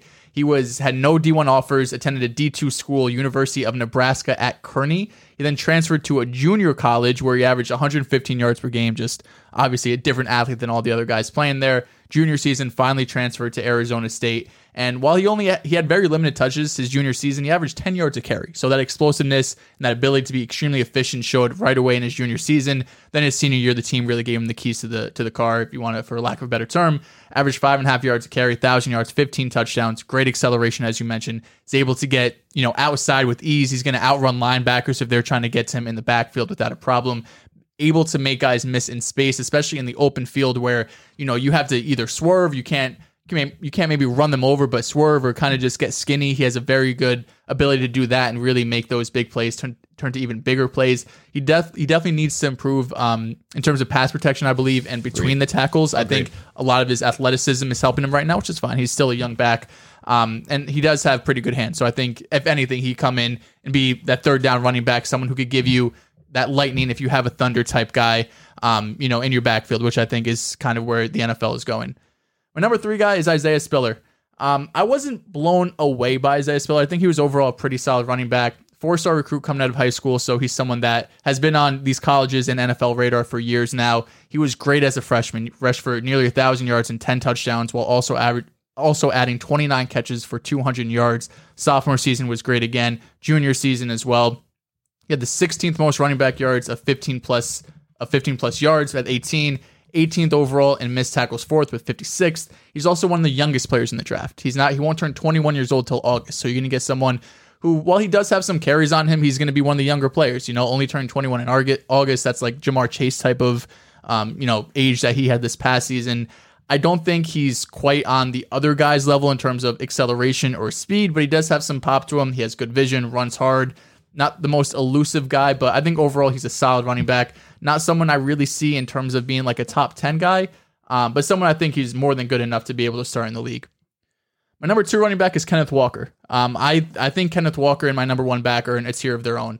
5'9", 211, has a size, 4'3", 840, which is ridiculous. His speed score, which takes like your weight and your 40 time, he was in like the 99th percentile. So being this size while still running under a 4.4 was pretty crazy. He wasn't a big recruit coming out of high school. He was 3 stars, committed to Wake Forest, played there for 2 seasons, then transferred to Michigan State in 2021. And that's what really put his name on the map, his junior season. He was second in runs of 10-plus yards with 46, 9th in breakaway percentage, which is 15-plus yards, top 15 elusiveness rating. So all of the PFF stats and the advanced stats say that he's elusive. He's someone that's going to get out in space. He could break off big runs. His breakaway speed might not be as great as my number 1 guy, but I think he's more than fast enough. The 4.3, 840 should tell you that. He has pretty good feet. Patient behind the line of scrimmage. I think you might have mentioned that, and Le'Veon going to Michigan State kind of reminded me of that as well. He could get by guys being agile, kind of being able to get skinny, like I mentioned, being able to make a guy miss, but he could run you over too without a doubt. Put his shoulder down, he's going to be able to run you over as well. So I do like Kenneth Walker. I do worry about his receiving a bit. He hasn't really shown it, but he also wasn't really given the opportunity to do it. Now, who knows, the chicken or the egg? Did the coach not trust him, or was he just not given the opportunity to really be able to do it? But he's a powerful back with speed, so I think he's going to be able to translate well into the NFL. And then my number 1 guy, I think you could argue he's in a tier of his own. I think Breece Hall is arguably by far the best back. I know I said Kenneth Walker was in that tier, but if I could put one guy in his own tier, I think Breece Hall is a special running back. Right away, the first game I watched, just his ability to get through the line of scrimmage and just hit 100 miles an hour, taking 3 steps, is one of the most impressive things, one of his most impressive qualities to me. 5'11", 217, 4-star recruit coming out of high school. He has the credentials. He really burst onto the scene as a freshman. Once again, something I'd love to see. 200 attempts for 1,100 yards and 10 touchdowns. Great sophomore season with over 1,500 yards, 23 total touchdowns, and a great junior season. He had a dominator rating, which takes... it looks at the team's total receiving or total yards and touchdowns and kind of puts down a percentage. He had 43% of his team's yards and touchdowns, which is just a ridiculous number to have. If you're at 30%, that's nuts. 43% is crazy. He's able to stay healthy, played 36 of 38 possible games in this past season for 74 missed tackles, 36 runs of 10-plus yards. Great vision. I think he's patient. He could be inconsistent at times as a blocker, but I think a lot of guys, especially coming out of college, can improve in that area. So I'm not overly concerned, but his acceleration, his breakaway speed, being able to make guys miss, I think Breece Hall is by far my number 1 running back. Am I wrong, or did I hear you right when, I don't know which running back it was, that you knocked them for having too much of a workload and having too much wear and tear? Or am I misinterpreting that? I said the opposite. Yeah, correct. I think it was for Pierce that he did not have. Yeah, Pierce had 100 carries in 2021 and 2020, so he doesn't have a lot of work on his body. You don't think it's a plus that a running back doesn't have much wear and tear? You can see it both ways, because that was the knock on Jonathan Taylor coming out of Wisconsin, was he has 250, 300 carries every single year. How long can he last in the NFL? And this is year 2, to be fair. But you could look at it both ways. You could say he has the ability to take 250 carries, stay healthy, be able to stay on the field. you also have the other argument saying, I don't want my guy coming into the league who has 800 attempts. So I don't really know where I fall, but you can make the argument either way. Yeah, I don't disagree with your list. I mean, Breece Hall is an excellent running back. I think You had he him at is. 2 or? I have him at 2. Okay, yeah. I think he's an excellent running back. For me, I just didn't have the most fun watching him. I had the most fun watching. Breece's tape was awesome to sit through. I had the most fun watching Brian Robinson. To me, I think understand. he's going to be stellar. He's going to be stellar. Where do you think he gets drafted? Rounds. I don't know. I think he's probably going to be a 3rd round pick. If I had to guess, he's going to be a 3rd round pick. He would be the best running back on the Jets by far. By far? Stop being rude to Mike. He's better than Mike Carter. Bro. He'd be better. I love Mike Carter, but I don't know if you love him. I don't know. I do. I do. I don't know. Ugh, better than Mike Carter. Yes. Off rip. What First why are you game? acting like Mike Carter just go? Mark Carter is a pretty damn good running back. Okay. He is. I think he's good. He's See, good. he doesn't love him. That's He's it. not. That's all I needed to know. I will say this though. I think Brian Robinson can definitely contribute right away. And Yes.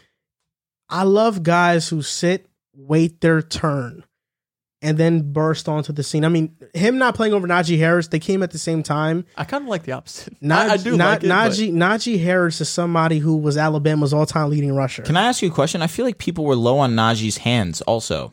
but coming out? Yes. I don't think so. He had ridiculous reception numbers. Interesting. And I What feel, am I thinking and of? Let me we see. know Alabama, they have a workhorse back. Najee, he does things better than Brian Robinson. He's a way better pass catcher. He's a than better him. prospect than Yeah, than you're Brian right, Robinson, and for that's sure. why he played over him. But Brian Robinson just turned 23 years old, which means he's not old. He's not like 24, Najee was also 25. an older running back coming out. And I mean, versus Cincinnati, rushing for 200 yards, one of the top defenses in the country, 2 touchdowns. I mean, what he did against them, he torched them. I'll go revisit some of Brian Robinson's tape. and Brian come back. Robinson's physical. He is. He's 100%. That's easily his He'd best truck attribute. Never mind. Yes, he would. Apologize. He's huge. Like his dude's You massive. wouldn't want to get in front of him. I was thinking of Javonte Williams. Javonte, they had questions about his hands. Yeah, Najee had maybe like 40 or 50 receptions Yeah, last year. there's almost no weaknesses under his scouting Yeah, report. Najee was one of Najee the was really better good. running back prospects in general that For come real. out in the last few years. I don't think like saying, like you mentioned, there's no like Zeke or Saquon. There's not. But I just think the NFL doesn't really view these guys as that, right? I don't think we're ever going to see a running back taking the top 10 again. That's I how, don't know. like, you could be a generational prospect like a Saquon, but I don't think you're going to ever be taking number 2 overall anymore. Or Fournette, who is taking the top 5. The reason why it's You hard, think never again? I think I think you're wrong. I think you're wrong too, man. it's going to be top 5.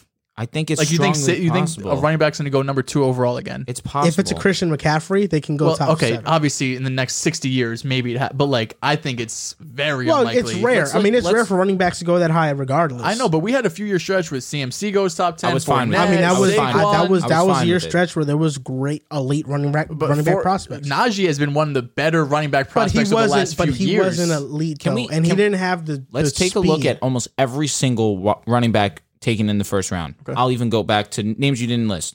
Melvin Gordon, I'm fine with. He was a top 3 running back at one point. Todd Gurley, it's tragic what happened to him. I'm 100% fine with it. He's our generation's Bo Jackson. You have Bo Jackson in the sense of he got hurt, and it's an absolute Bo tragedy. Jackson. Yeah, I know. It's a tragedy. I think the 2 sports. Saquon Barkley, Leonard Fournette, Ezekiel Elliott, CMC. These are all guys that were at one point had at least a top 5 season. Yeah, but Every single we've one of seen them. that because you have a top 5 running back season doesn't translate to wins. But is that necessarily a I don't know. bad thing? Maybe not all the time, but Todd Gurley was the best player. Ezekiel on the team. Elliott was. The Cowboys Offensively, went at least. 13-3. They The lost to the Jaguars- Packers on the- Aaron Rodgers being Aaron Rodgers. The The issue- Jaguars made the AFC Championship in Leonard Fournette's best year. They did. The issue with taking running backs so high is it's fine because the talent is there.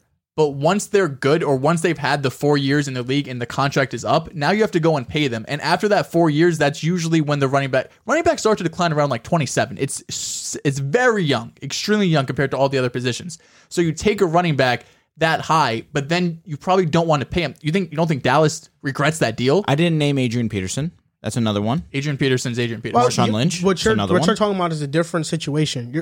You're basically arguing whether or not a team is ever going to pay a running back big money again. Because if I'm taking a guy top 5, I want him on my team for like 10 years. Or maybe your team, you get lucky, you had a team's first round pick, you're already established, you're just a running back away, I guess, because you have an offensive line. Does a running back away exist? Dallas? Sometimes it does. Dallas wasn't a running back away that year?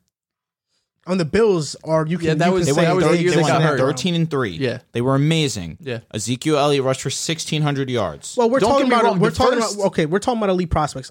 In my opinion, none of these running backs should be first round picks. None of them. If Brees was a first round pick, I'm not overly upset. Yeah, they should not be first round. Late 20s. Yeah, late 20s, of course. To wrap up the running backs, though, my sleeper is Kyron Williams. I like him. Yeah, he's not the 40. I want to say. No, right? He did. He had a horrible 40. It's like 4.7, 4.8. He had a horrible 40. The sleeper has to be Rachaad White. Has to be. Well, this guy's outside my top 5. I think he's the best pass blocker in the draft at running back. I like Zamir White a lot from Georgia. His injury concerns that worries me. He had 2 torn ACLs. Kyron Williams, he's probably not going to be a star or a 3-down back, but he's going to at worst be J.D. McKissick. That's not bad. He's going to be a solid 3rd-down back. I still can't get over. You guys think there's going to be another running back taking top 5? The way this NFL is going. We don't know. You have no idea what running back prospect is going to pop out in the next. I mean, there's a few guys in next year's class like Trayvon Henderson. I will tell you this. That guy from Ohio State who transferred to Bama. Number 32, right? I'm blanking on his name. Number 32. I don't know his name. Bro, his tape was crazy. Was it the running back, Trayvon Henderson? It might have been him. He transferred to Alabama. Like, he's going to be in Alabama next year. Oh, yeah. No, he's elite. He's going to be the running back. He can be a top 15 pick. He's elite. Toof Borland? Is that his name? No. Trayvon Henderson was at Ohio State. He's ridiculous. Don't rely on me. Yeah, it's Travion Henderson. Yeah. Don't rely on me. He's a dog. Bijan Robinson from Texas is a dog. He had 1,200 yards, 15 touchdowns, 6.8 yards. He might be a freshman, actually. He might be 2024 class. Bro, yeah, he was a freshman. Redshirt? No. Can you tell? Freshman. So he's the 2024 class. 5'10", Dude, you're right. It was 5'10", 210. I didn't know he transferred to Bama. Yes. Dude, his tape was amazing. Nah, Bama got an absolute superstar. Nah, bro, he didn't transfer to Bama. He's in Ohio State. He's going to be there. Where would I see? From 24/7 Sports, it says it right here. Ohio State football, Ryan Day has high expectations for running back Travion Walker 5 hours ago. Travion Henderson. Travion Henderson, yeah. Jahmyr Gibbs. Apologies from Georgia Tech. He's also another really Travion good one. Henderson, I'd be comfortable with taking him top 15. He is a monster. 5-star prospect and the nation's #1 ranked running back. No, Henderson's a stud, an absolute stud. Yeah, I love this him. 2023 class with the running backs are a lot better than this class. Yeah. Moving on to the next segment, we're going to talk about wide receivers. The fun segment. Been waiting on Had this a blast doing this. So, wide receivers, top 5. I'll get them out the way right now. Christian Watson to me is number 5. I love his size. I love his speed. Because he played at North Dakota State, I feel like the offense limited him a lot. It's a run-first team. It was like that with Trey Lance. And now that Trey Lance, who was a top quarterback prospect, is gone, they're even more run-heavy. The tape that I was able to get my hands on, Christian Watson didn't have much action receiving because he wasn't targeted because of how the offenses ran. He can take sweeps to the house. He takes the top off the defense. If I was able to see more tape of him getting targets and getting a lot of the load, You're calling him Larry Fitzgerald? I probably have him higher here, but because there was limited visibility in terms of what I could see from him, I have him here, but his physical traits, I wouldn't be surprised if he's one of the better receivers in his draft class. He's 6'5", 211 is crazy. He's 6'4", but yeah. I have him listed here 6'5", excuse me. He's that much of a difference maker, I think, in terms of what he brings physically. Number 4 is Drake London. He has prototypical wide receiver number 1 size, 6'4". He got injured, so he didn't run a 40 time. He didn't run a 40. He has an elite catch radius. I'm not doubting that. Daniel Jeremiah said that with him, it's like 50-50 balls are more like 90-10. I agree with that. I mean, Drake London is just crazy. I mean, the catches he can make, the way he can contort his body is next level. My biggest concern is that I don't think he's the most explosive athlete. I think he's not somebody who can't separate. He can separate. Definitely can. But he's not an explosive athlete. To me, he's comparable to a Michael Pittman Jr. I think he's a better athlete than Michael Pittman Jr. He's a more fluid one. He did play basketball. More physical. Yeah. I think he does have similarities to Michael Pittman Jr., but my concern for him is that he's not the best athlete. You don't like the Mike Evans comp? No, I don't. I think Mike Evans was a top 7 pick. And he made Johnny Manziel look like the best quarterback in the draft. Drake London could easily be a top 10 pick. He could be, but Mike Evans made Johnny Manziel a first-round pick, being considered to get taken second overall. Everybody remembers. Everybody remembers Manziel in those Texas A&M years. Manziel. It was Mike Manziel. It was Mike Evans who was catching all those ridiculous. Mike Evans passes. was absolutely phenomenal in college. I'm not going to disagree, but throw some respect on Johnny. Number 3. Come on, it's Johnny Swiftly football. moving on. Number football. 3 is Treylon Burks. I like it. He's physical. He hauls contested catches with ease. He does have great hands, and he high points the ball well. But I just saw a lot of work on the inside, and there are some graphs that show that he's very efficient against coverage, like press coverages, but really he didn't have much reps in him. He lines up in the inside a lot. He has a lot of free releases. He lined up in multiple areas at running back, on the outside, on the inside. It was mostly on the inside. I thought most of his productivity came off of passes that he didn't have to run a lot for, like in terms of route running. I don't know how complete his route tree is. Don't disagree. He takes a while to accelerate, and we saw in his 40 time that the speed wasn't there. And when I watched him on tape, I didn't look at him and be like, this guy takes the top off the defense. He is super fast, and I think the 40 time reflected that. Once he does get in space, he's a bit dangerous because of his ability to make a tackler miss with the stiff arm and, just out physical them. He's a strong dude. But Treylon Burks to me he's good. I like him a lot. He's versatile. I have more concerns about him, his route running at the next level than I do Drake London's. I agree. Number 2 is Jameson Williams. I think Jameson Williams Would have liked to see it the other way, but he's the best deep threat in this draft. There's no doubt about it. I think if he didn't tear his ACL, he has an argument for wide receiver number 1. He does have a lean frame, but it's not as lean as Devonta Smith last season. You can argue he's just as fast as Jalen Waddle. I mean, what I see from Jameson Williams, it's probably faster than Waddle. the ability to have different gears. It's like he runs a 4.38 when he first gets the ball. Then he goes to a 4.2. He's got nitro boosters. He has a jetpack on his back whenever he runs. Fair. I don't know if his route running is the best. He's not going to be somebody in the NFL that catches contested balls. There was a lot of times where he had the opportunity to. He never hauled them in. But because he can take the top off the defense, I feel like it makes him a threat in screens and RPOs, just sending him out deep. Jameson Williams is really good. And he does have the ability to bounce off of tacklers because he is so fast, and he is very shifty. To me, the best wide receiver is Garrett Wilson. The way he runs routes, it's janky. It is janky. It looks like he's dancing. It's freestyle. It's janky. It's freestyle. He runs routes janky, but it works for him because he's so physically gifted, athletically gifted. I think his hands are really good.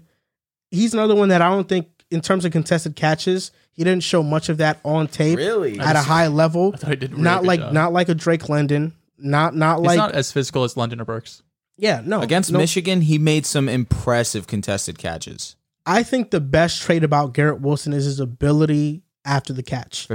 Fair enough. I feel like he makes defenders miss with his shiftiness. Makes him look silly. He's physical too. Yep. And you can play him in different areas. Garrett Wilson, to me, I had the most fun watching. I think his tape was the best. Easy. And I know some guys that I missed, Chris Olave. I like Chris Olave a lot. And I think in the right situation, he can thrive. Somebody I didn't talk about, Jahan Dotson. I'm not high on Jahan Dotson. And there's some sleepers out there like Khalil Shakir from Boise State, who has been really good too. I've watched his tape. He shows promise, but these are my top 5. Garrett Wilson, Jameson, Burks, Linden, and Watson. That's my 5. And Mechie, any feeling towards him? I think he's okay. Okay. Are you want me to go? Go ahead. All right, so honorable mention, Christian Watson. Got to give him that respect. Everything you said is 100% true. He has the physical abilities to be great. His versatility as a wide receiver is also something that if I'm an NFL team, I'm definitely taking a look at. But his opportunity, given the fact that his quarterback was not the greatest since Trey Lance had moved to the NFL, his opportunities were limited. So that's why his stock took a hit. But he definitely has the intangibles to be a solid wide receiver. So I have him at number 6, honorable mention. Number 5 for me, Chris Olave. Now, Olave, his tape was very hit or miss for me because there were some moments where I watched and I'm thinking, wow, this guy is a great route runner. His speed is fantastic. But then there were some times where I felt like he relied on his speed a little bit too much and I was getting upset. But then there was moments where he was open, getting open, and Stroud was just not hitting him when he was getting open in space. That's some hot takes about Stroud. You were texting me. He was pissing me off. I'm going to be honest with you. He just escaped the pocket too soon, in my opinion, too many times, and then it blew opportunities with Olave down the field. And so, I was getting angry with Stroud for sure. Maybe I was being unfair given the fact that he is a freshman and he had unbelievable stats. Yeah. But I think Olave, given he's drafted in a great situation, if he's on Kansas City, I think he can put up 1,000 yards. Given his speed, given the attributes that he has, his route running abilities, he could put over 1,000 yards with Kansas City. That's the only team that I'm going to give him that benefit of that because he could be the wide receiver 1 in that system. Now for me, number 4, Treylon Burks. My comp for him is A.J. Brown. I feel like I look at Treylon Burks, one of the more versatile, one of the more physical wide receivers in this wide receiver draft, and I say A.J. Brown because A.J. Brown, when I watch him play football, there is no play that I don't think that he can't grip because he has the physical attributes to do so.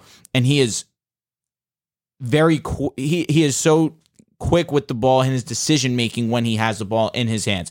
I look at Treylon Burks and I feel like something similar can happen when he has the ball in his hands. Speed is not a huge issue for me personally. I look at his tape against Alabama. He was absolutely fantastic. That's his game that you got to look at and think, if this is who I'm going to get as a wide receiver, I'm 10 out of 10 okay with that every single time. I think his big playability, his ability to go up over the top, you mentioned his physicality is something that stands out to me 100%.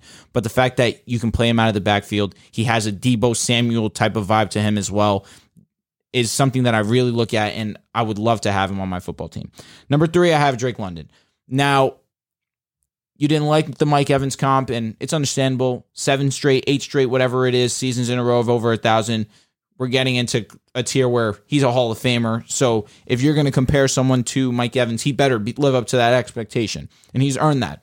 But I do look at his physical attributes, 6'5", 200, over 200 pounds. This guy, his catch radius is absolutely insane. Throw it up. There's a high chance he's going to catch the football, but it is dependent on where he gets drafted. I think that his route running is not the best, but I don't think it's bad enough where I'm concerned with him just being an over-the-top type receiver. He has the physical attributes. He's still fast enough. This guy is going to be great wherever he goes. Number 2 for me is actually Garrett Wilson. Now, you mentioned it. I agree 100%. He had the best tape to watch. But I think that my number 1 guy, Jameson Williams, is just more of the big play type receiver. And in the NFL, where teams are absolutely starving for a player that has big play abilities, Jameson Williams is going to be put in a situation where he's going to be drafted and he is going to be the best receiver in this draft. I look at Jameson Williams. He has nitro boosters for legs. He is so damn fast. Route running, I feel like it's being a little bit undersold. I feel like his route running is still really good. His ability to stop on a dime is very good. But most importantly for me, I look at his speed and his over-the-top abilities, and there's no one on his level. Him in space, there's no one that's catching him. If he gets the ball in his hands, there's a strong chance that he could score a touchdown. It's true.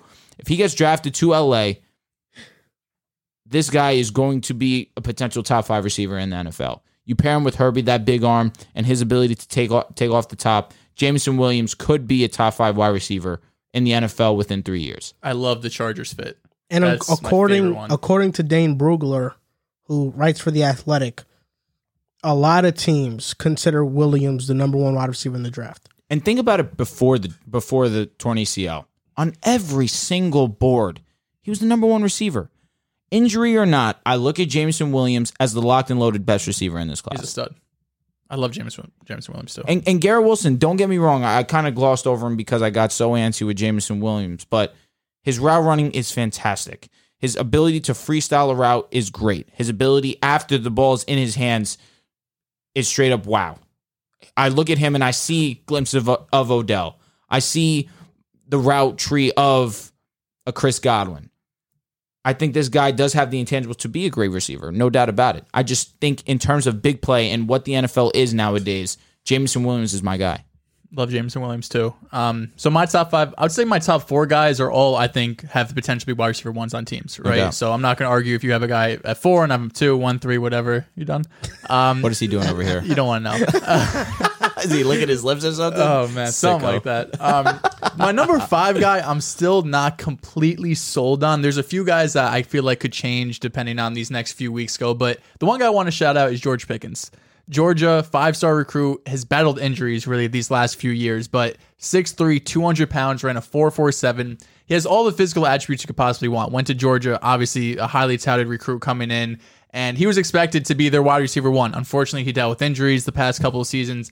Tore his ACL in March of this past year, only played in a couple of games, barely played. He did play in the national championship game. He had 1 reception for 50 yards, really took the top off the Alabama defense, which is something he's able to do, and pairing that with just his size and his ability to go up and catch the ball. He's someone that I'm very interested to see where he gets drafted, because if he does land in a spot that's going to utilize his skill set correctly as a true X wide receiver, which I think not utilize his skill set correctly, but rather go to a team that's going to be able to have a quarterback get him the ball downfield and really utilize his speed and size combination, I think he'll probably be a 2nd round pick is my guess. Maybe he gets into the 1st in those later picks. But let's get into the top 4. I think these are all the top 4 guys in this class. All of them are phenomenal. Number 4 for me is Jameson Williams. I think Williams Lord, has mercy, Joel. the best speed in the class. His play speed is a 10 out of 10. Said you were the best. What are you doing? He's a guy who, if he ran, probably would have ran in the low 4.3s.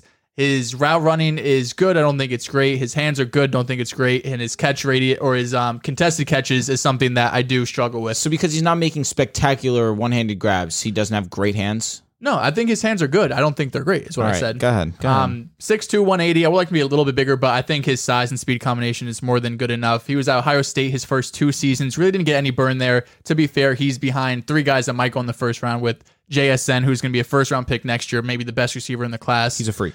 Garrett Wilson and Chris Olave. So he was kind of buried in the depth chart, but goes to Alabama, really showed out. 79, 1572, and 15 touchdowns this past year, averaging nearly 20 yards per reception. I mean, Jameson Williams is a stud, and 1,300 of his 29 yards, 1,329 of his 1,561 yards came when he was deemed open. So he's not someone that is going to go up and make it that many contested catches, which is something I'm a bit worried about. He only had 4 contested catches the entire season, so the tape kind of matched up with the statistics, but he's ridiculously fast. He doesn't fight through contact as much, which isn't surprising. He's only 180, but being able to be that fast at 6'2", and just the way the NFL is, he's going to be a top 15 pick, I think. I would love the Chargers. That's really going to utilize his skill set correctly. Keenan Allen getting up there in age. Mike Williams had just re-signed, but even still, having another weapon for Herbert when that Chargers team is already so loaded, and it's almost like a luxury pick, even though they could use probably a defensive lineman, is something that makes sense because he's going to translate to wins right away.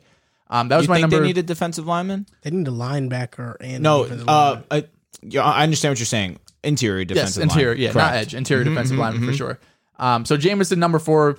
Listen, these guys are all tier 1 to me. So I know he's your number 1. He was your number 2. He's your number 4. This guy Treylon Stop is apologizing, man. Nah, you can Stand apologize. on your damn 2 feet. No, because I you think should apologize. I think it's important to realize that just because I have one guy 4 doesn't mean I'm low on him. Just because you want to kiss Treylon Burks does not mean that he's better than James. Can I get through my list? Maybe Treylon Burks isn't even number 1. He is number 1. Maybe he's number 3. No way. Get into number 3 is Drake London. I knew it. Number 3, Drake London from USC. 6'4", 220, an absolute mammoth of a man. He's just going to go up and get the ball physical. Yes, he's huge. Michael mentioned it when we were talking to him on his interview. I think his that was the weirdest transition ever. what? No, because I drank out of a straw after saying he's huge. This guy is sick. Drew was like this. He was like, "Oh, He's huge. I was laughing. This guy's a sicko. Put him in jail. God forbid. Now I have to Somebody hide drinking water. Put that on no context pick aside right there. No context pick aside. Don't do that to me, man. Please do. No context. If you do that to me, I'm coming after you. I'm reporting your page. They got to do it. No context pick aside. I don't know context, man. God forbid great you page. you have a straw and you try to save the environment with a hydro flask. Yeah, God forbid. You're sus, apparently. You just want something nice and cold down your throat. No problem. My God. You're sick. But Drake London, let's get into him. 6'4", 220. Like I've mentioned multiple times, came in as a freshman, was really impressive. 39 receptions, 506 yards, and 5 touchdowns. Great against press, had an 88.5 receiving grade against press, according to PFF. He's someone that is very underrated when it comes to that. I think his release, especially being 6'4", 6'5", has extremely quick feet for his size. Yep. He's able to separate not only at the line of scrimmage, but also at the top of routes as well. So he's going to be able to create separation with his size and athleticism, but also with technique too. He had 20-plus yard press. Come on, bro. Are you done? Oh, come on. What do you mean, come on, bro? What do you Bro's mean? over here moaning in my ear. Like, what do you want me to say? You said it, moan, bro. I didn't moan. You did something. I don't know what you're talking about. What's her name on NBA Live? Damn it. On NBA Live? What's her name? Richard Jefferson, Kendrick Perkins. Oh, who was on the show? Yes, that she got caught crazy. That she, NBA Today? oh my God. Whatever it is, you don't Wasn't know her Candace name. Parker, was it? No, damn it. Come on, guys. Rose I Gold? needed you guys. Rose Gold? No, go ahead. you're Give gonna your look- wide receiver. I know you're talking about Chine. There we go. That's the one. That was a nuts little snippet there. She yeah, and Perkins was like, what? Perkins looked at her so crazy. That was bad funny. All right, we're getting back into Drake London. Yeah, Are keep you going, done? keep Okay, going. my fault, bro. God forbid I've been be interrupted once or professional, bro. twice. Come No, on. this guy has been on one. To say the Be least. professional. Okay. Keep going. professional. Keep it going, You have man. some over here. audacity. We have a professional company over here moaning. We got to make this R-rated this episode. Jeez. All right, It Drake was London. a bird noise. A bird noise. I've Yes. never heard a bird make that noise in my life. You don't study birds? You do? What's your I favorite bird? do. Can't even name one. Mockingbird. Thank God. Mockingbird. Thank God. Okay. Yep. Nice, bro. Yeah. I love that for you. Yeah. You don't poor really guy strike me as a Joel, bird man. guy. Yeah, God forbid. He tried to get through his wide receiver. can't even get through number You know what? 4. I'm not even mad. I'm not even mad because you have Jameson Williams 4. Your Okay, list you is have there. Drake London 3. Just go on to your 2-1, man. Can I finish You're my getting Drake London tired. take for No God one forbid? cares. No one cares about this list anymore. Jesus, it's better than both of your lists. Oh my God. Number 4, Drake London. We talked You said about it. 3. He was Three. Drake. Three. This Now we're guy's talking about folding it. now. Hurry up, man. got me all over the place. He's great. Okay, Drake London's great. Let's move on. He was number 3. Let's move on to number 2, Garrett Wilson. He had probably the best tape out of everyone I was called it, watching. Did I not? Yeah, Traylon Burks. Yeah. That's your number 1. You shouldn't. I've said Treylon Burks my number 1 receiver since like January or since like November. Really. Were you one of those guys that had their drafts? Treylon Burks ran a 4.41. He's the number 1 receiver off the board. Treylon Burks ran a 4.42. He's the number 1 receiver. Oh, with all my yeah. draft. Oh yeah, I should have honestly. He could have ran a 4.8. But no, Garrett Wilson was phenomenal. Watching his tape was one of the most fun I've ever watched. All of these receivers up there with Treylon. 4'3", 40, 6 foot, 180, a bit undersized, but he doesn't show it, right? He's a smaller guy, but when you're watching him play, he looks like he's like 6'2", 6'3". His ability to go up, create separation, high point the ball, you would think he's a few inches taller. My comp to him is actually Calvin Ridley. I know that I feel like that's been floated around before, 100%. but I really like that comp for him. Another guy who could play on the outside or in the slot, who I think Treylon Burks could do that as well. In 2020, nearly 70% of his snaps are from the slot, but moved outside a lot more in 2021 and played primarily outside. 5-star recruit coming out of high school. He's great in and out of routes. He has different releases that really keep DBs on their feet. His body control is the best in this class. As I mentioned, small frame, but great at contested catches. Best release. Probably has the best separation. He's able to create separation at the release, midpoint, and at the top of the routes. I think Garrett Wilson, day 1, is going to be one of the better receivers in this draft class. And number 1, you know is coming. Treylon Burks from Arkansas. I don't know why everyone's kind of down on him. I feel like in the college football season, a lot more people were hyping him up to be this top 3 receiver. And then the last couple of months, he's kind of been pushed down to like bottom of the first round type of guy. The 40 time, I don't really care about. If you look at his speed score, which once again contributes or takes into account his weight plus his 40 time, because he's 225, right? You could run a 4.3 at 180, 190 pounds, but Treylon Burks, who's running a 4.5 at 225 pounds, they're equally impressive. He's in the 98th percentile when it comes to that. He hit 22.6 miles per hour in week 5 this past college football season. That would have been the fastest run in the NFL. His speed is not a concern with me. I do agree that it does take some time. At least his acceleration isn't as elite as his top end speed. His top end speed is one of the best in college football, and it's going to translate to the NFL, I believe, too. The one issue, or not issue, but the one thing that might be stopping people just because the stats aren't there, but that's mostly because Arkansas doesn't throw the ball much. Arkansas had 294 attempts. To compare to the other guys, USC threw the ball 500 times, Ohio State 500, Ohio State over 500 times. Arkansas had 2,700 passing yards, and Burks accounted for 40% of those yards. So he had 1,100 yards, but only passing for 2,700. Teams knew he was their wide receiver 1, and they couldn't stop him. He was 15th in yards after catch per reception, so he's able to have great yak ability. Second highest passer rating when targeting at 155.3. 2019, as a freshman, he led the team in receiving yards, which once again something that I really covet, being able to come in to your college career and being able to dominate right away. I think the ability to use him all over the field, I think he's his best, or he'll contribute the most as a big slot. I think that's where he fits perfectly in. AJ Brown is a really good comp, even though he could play on the outside as well.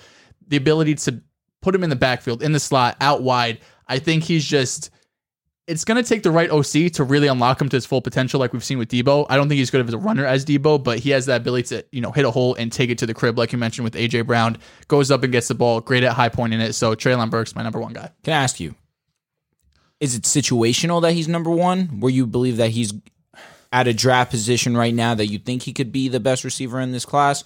Or do you think that he can go to any team and you'll believe that he's the best receiver in the class? I'm going to go into the season thinking like he's going to be my number 1 guy. I do think certain OCs can unlock him more. Okay. Depending on how creative you can get with him. Because like I mentioned, if you're putting him primarily in the slot, I think he's gonna feast. Depending on what other OCs think of him, more of an outside guy, but he lined up all over the place. Outside, slot, backfield, very Debo Samuel-esque, being able to move him all over the field. I think that's kind of where the NFL sort of position list. Like, I think this next season we're going to see Jamar Chase get carries, Elijah Moore get carries. I think the Debo Samuel thing kind of opened it up, and OCs are going to look at their receivers and say, whoever our best playmaker is, let's just get them the ball. Let's not overthink things. Get them the ball, whether that's the backfield, pitches, whatever it might be. I think Treylon Burks fits that very well. Yeah, you spoke very well. Thank you. Now, God, yeah, sorry. Imagine how well I would speak if I wasn't interrupted 8 times. you weren't. It was just once. Maybe twice. Oh, kiss me, brother. Drake and Josh, man. Yeah, classic. no, you know they're I not got you. cool. I saw that Yeah, TikTok, they're not cool. his Barstool. Well, I'll tell you interview, what, Drake Bell's canceled as sin. Somebody You know actually. why? Yes, Yeah. thing in Mexico. I'll leave it at that. How do I put this lightly? Yeah, essentially. Something that or found. You should never do, Yeah. ever. So, somebody mentioned this. I don't know what's your opinion on it, but Barstool, Dave Portnoy, Stool Presidente, he's on this podcast called the BFFs Pod, where like he's one of the main hosts, and they report on like TikTok drama and stuff like that. And a lot of people are like, he's too old to be talking about this Dave stuff. Portnoy? Bro, I saw one TikTok clip where he was trying to play a Instagram DM like voice chat. That was Drake Bell's. Yeah, and they were saying like, how do I put this on speaker? Like you could put a DM on speaker or something. They were calling him a grandpa. Old. Yeah, he does. Drake Bell, after like Josh Peck went on his media tour, he dropped the podcast with his wife. It was the most awkward. Drake Bell did? Yeah. It was the most awkward. It sucks that they're not boys. It was the most awkward like 30 minutes I've ever spent just listening to something. Drake Bell spoke so much and said absolutely nothing. I was like, what is he saying? Just talking in circles. In life where Drake Bell is just... He's not the cool guy anymore. He's not. Yeah. Damn, he used to be cool. He was cool. He was as sin. Yeah. He was so cool, man. It's tragic. He was cool. So, NFL draft season is upon us because I guess we talk about football, right? That's what we talk about. Every once in a while. We're going to rank our top quarterbacks, running backs, and wide receivers. And we're going to do it for the TikTok community out there because we like to, segment these things. So let's just get it all in one video. We are going to rank our top quarterback, running back, and wide receivers for this upcoming draft, our top 5. So, Joel, give your top 5 quarterbacks, running backs, and wide receivers. Starting at 5? Yes. Okay. You never know with you guys. Number 5 quarterback, Desmond Ridder. 4, Matt Corral. 3, Sam Howell. 2, two Kenny Pickett. 1, Malik Willis. Right into running backs. Yeah, man, get to it. We could actually go quarterback. Oh, okay. All right. I like that. Even though Joel messed up quarterbacks, but here we are. Number 5 for me is Matt Corral. Number 4, Desmond Ridder. Number 3, Sam Howell. Number 2, Kenny Pickett. Number 1, Malik Willis. Number 5, Sam Howell. 4, Desmond Ridder. 3, Kenny Pickett. 2, Matt Corral. And 1, Malik Willis. Running backs, number 5, Dameon Pierce from Florida, underrated, but I like him. Number 4, Rashad White, that's Drew's guy. Number 3, Isaiah Spiller. 2, Kenneth Walker. And number 1 by far is Breece Hall. All right, my top 5. At number 5, James Cook. Number 4, Brian Robinson. Number 3, Kenneth Walker. Number 2, Rashad White. And number 1, Breece Hall.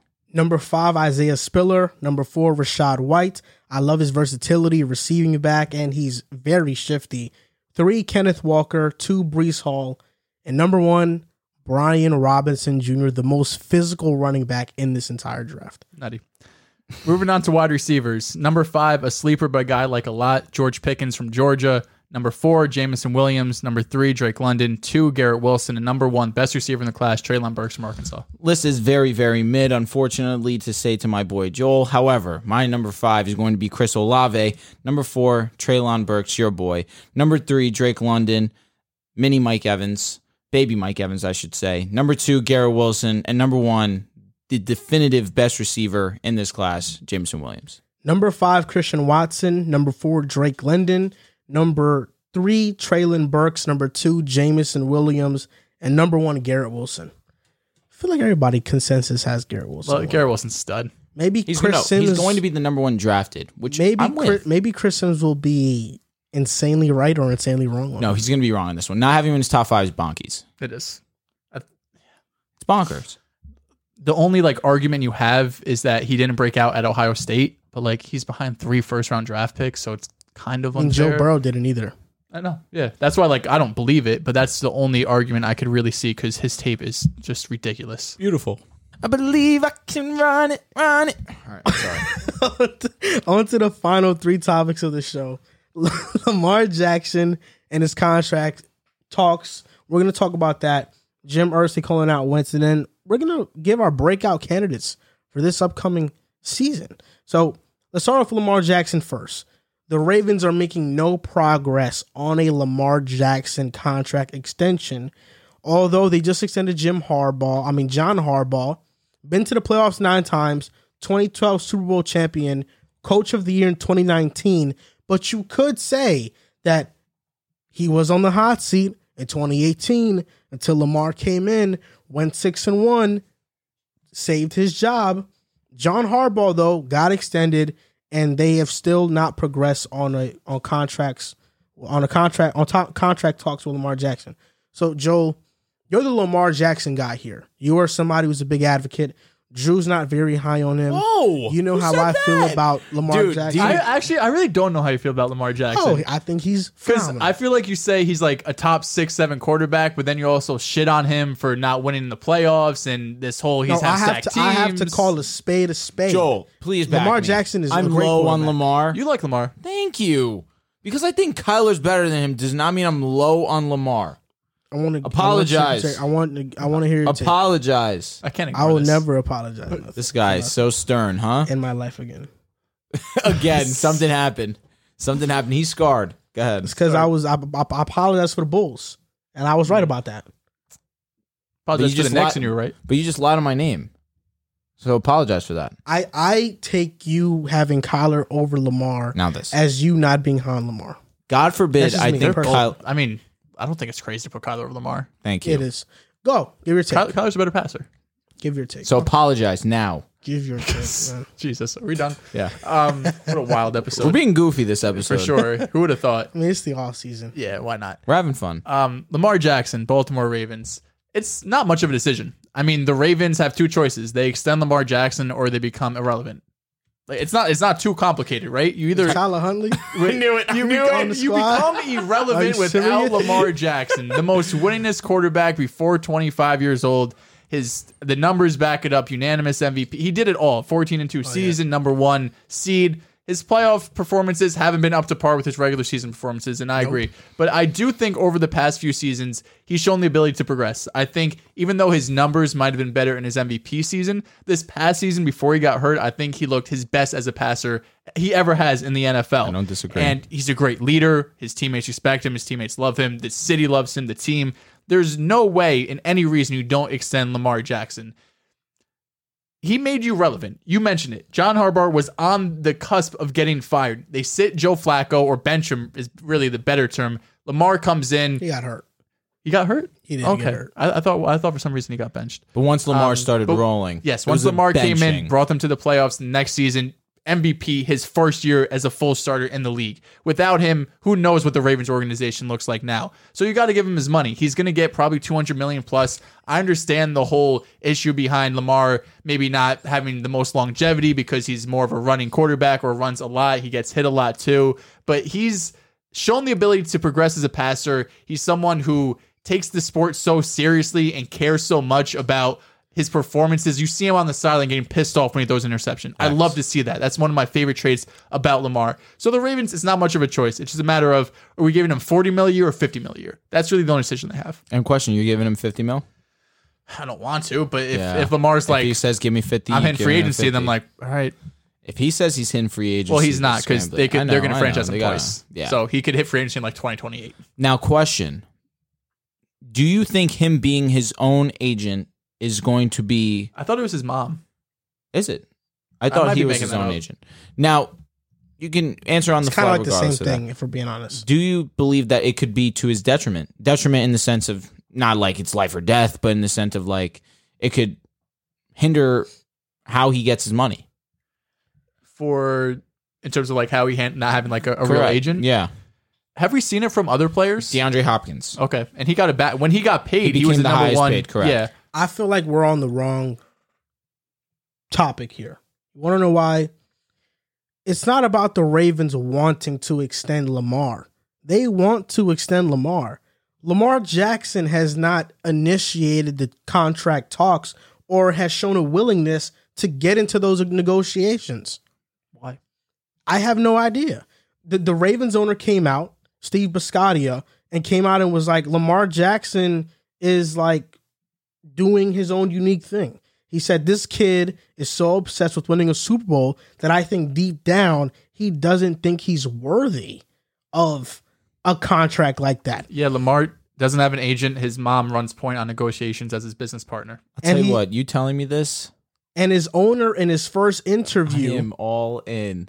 And wow. The owner in his first interview, public interview with reporters in like a long time, in 4 years, he says, I think he wants to say, now I deserve to be on top. People can speculate any way they want. I don't think he is turned on by money that much, and he knows it's coming one way or another. And Lamar Jackson said that he loves the Ravens and the franchise, fans and everything. He wants people to stop putting out those false narratives. So I understand what he's saying, but I think the Ravens are in a tough position, and I think the Browns guaranteeing all that money to Deshaun Watson messed up the market, because if Deshaun Watson got that much, Lamar Jackson's he has to get $50 million. It's not the first time we saw it, because Kirk Cousins' deal, obviously less money, but when he signed with Minnesota, it was fully guaranteed as well. And we kind of thought that might have a trickle down effect between other contracts, but it really hasn't.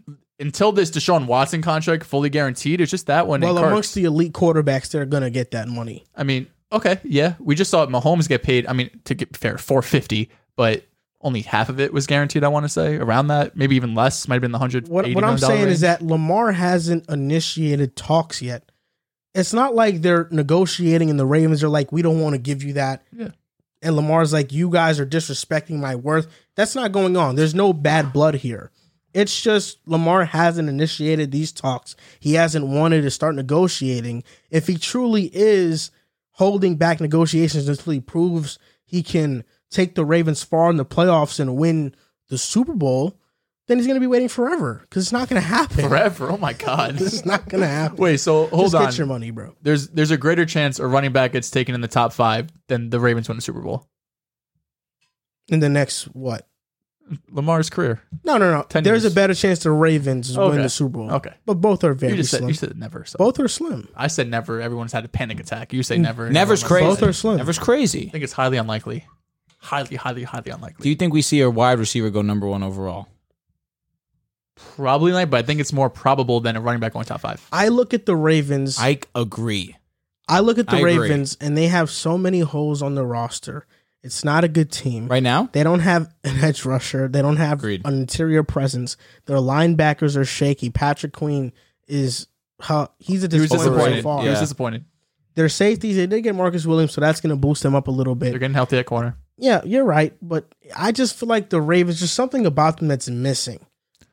Listen, J.K. Dobbins coming back is going to be huge for them. And Gus. That's going to not just elevate their running game because we saw the impact that Devontae Freeman had, right? Now He's they're so getting, average. which is exactly the point. I know. That they're getting J.K. Dobbins, who is definitely a few tiers above Devontae Freeman. That's going to open up the run game even more.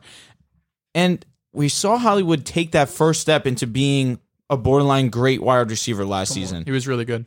I did not say elite. I said borderline great. Really good is the right adjective.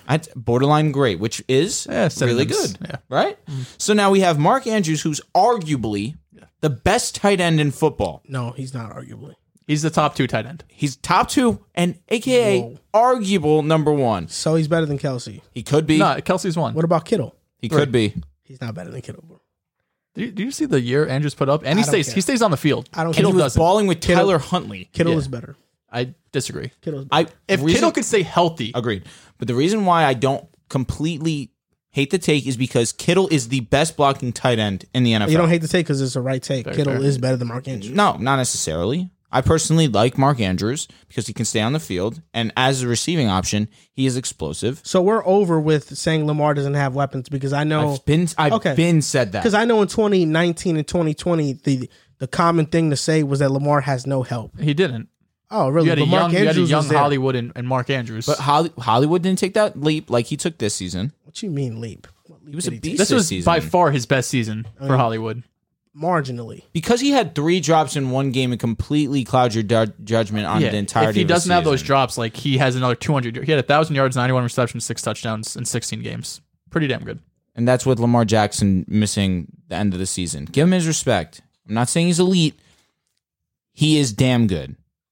Now, to continue my point, I don't completely disagree with that statement of them not being a Super Bowl caliber team yet. I still think that the AFC and the talent that we've seen them accumulate this offseason, it's going to be tough for them. It's going to be a tough road ahead, and it's all dependent on Lamar Jackson. Now, for his contract purposes, for that conversation, I love it. I love to hear those comments of, I don't feel like I'm worthy yet until I prove myself with a championship. I say it all the time. If you do not win a championship, it was not a successful season.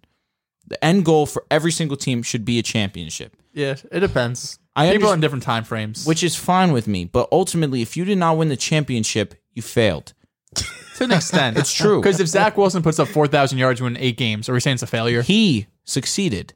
The team failed. I know what you're saying, but it's also like it's very rare to have that Cincinnati Bengal leap from going to 3 wins to the Super Bowl. Where like That was usually a huge team effort. Yeah, no, for sure. But I don't think they failed though. They did fail. I don't think teams are looking at. I'm That's what sure you're if we ask the Cincinnati Bengals, were you guys a success or a failure this season? Yeah. If we asked Joe Burrow that question, he would say we failed. As he should. Because you have a championship mentality. Well, yes, when players, you have a players are going to have championship, that mentality, thinking we have to win a chip. and that's exactly what I'm trying to tell you. When you have a championship mentality, I take that over any other type yes, of belief. for sure. And that's what Lamar has. We can knock his passing abilities. We can really try and nitpick him every single Sunday. But end of the day, he has what you want in between the ears. And that's a mind that is focused on one thing and one thing only, and that's bringing home a Lombardi trophy. I think he will get his money eventually. He's deserving of that money. He's done more than exceed expectations. But I do love to hear that he does not feel worthy of that money because he wants to prove himself. It shows me that he's hungry. He's never satisfied. And that's everything you want to hear from a franchise quarterback. No, I agree. It's a lot of good talk. Loving that mindset. I hope that he doesn't stick by that and then say he doesn't want the money because I don't know. It's not likely he wins a Super Bowl. It's not. Crazier things have happened. Much crazier. Crazier. We just saw the Bengals, who were this third They have worst Joe odds, Shiesty on that team. and Lamar Jackson. Like, Joe Burrow's come better on. than Lamar Jackson. I don't. Wow, that debate not. aged well for me. Remember we had that? I said that he will be. I said this season, sure, you got it because Burr just went to a Super Bowl. No, it was before then, actually. No, we had a debate. Yes, I said he will be, but I'm not ready yet. I need to see it. He showed me. I said, all right, here we are. Yeah, I'm not going to argue going into next season because Burr just went to the Super Bowl, but I would rather have Lamar. Would you still rather have Lamar? Yep. Oof, crazy. Lamar's my guy. Not crazy. It's not crazy. Yeah, he's your guy. And I Would you respect rather have it. Kyler or Lamar? Or, sorry, Kyler or Burrow? Burrow. Same thing. Kyler's your guy. Lamar's my guy. You know, it's All right, the you same got thing. me. You got me. You got me. Joe Burrow's a winner. He is. Joe Burrow's better than Herbert, right? They're on the same tier, dude. This guy, Ooh, man. Same tier? I don't think they're on the same tier. Dude, I think he's one tier below Herbert.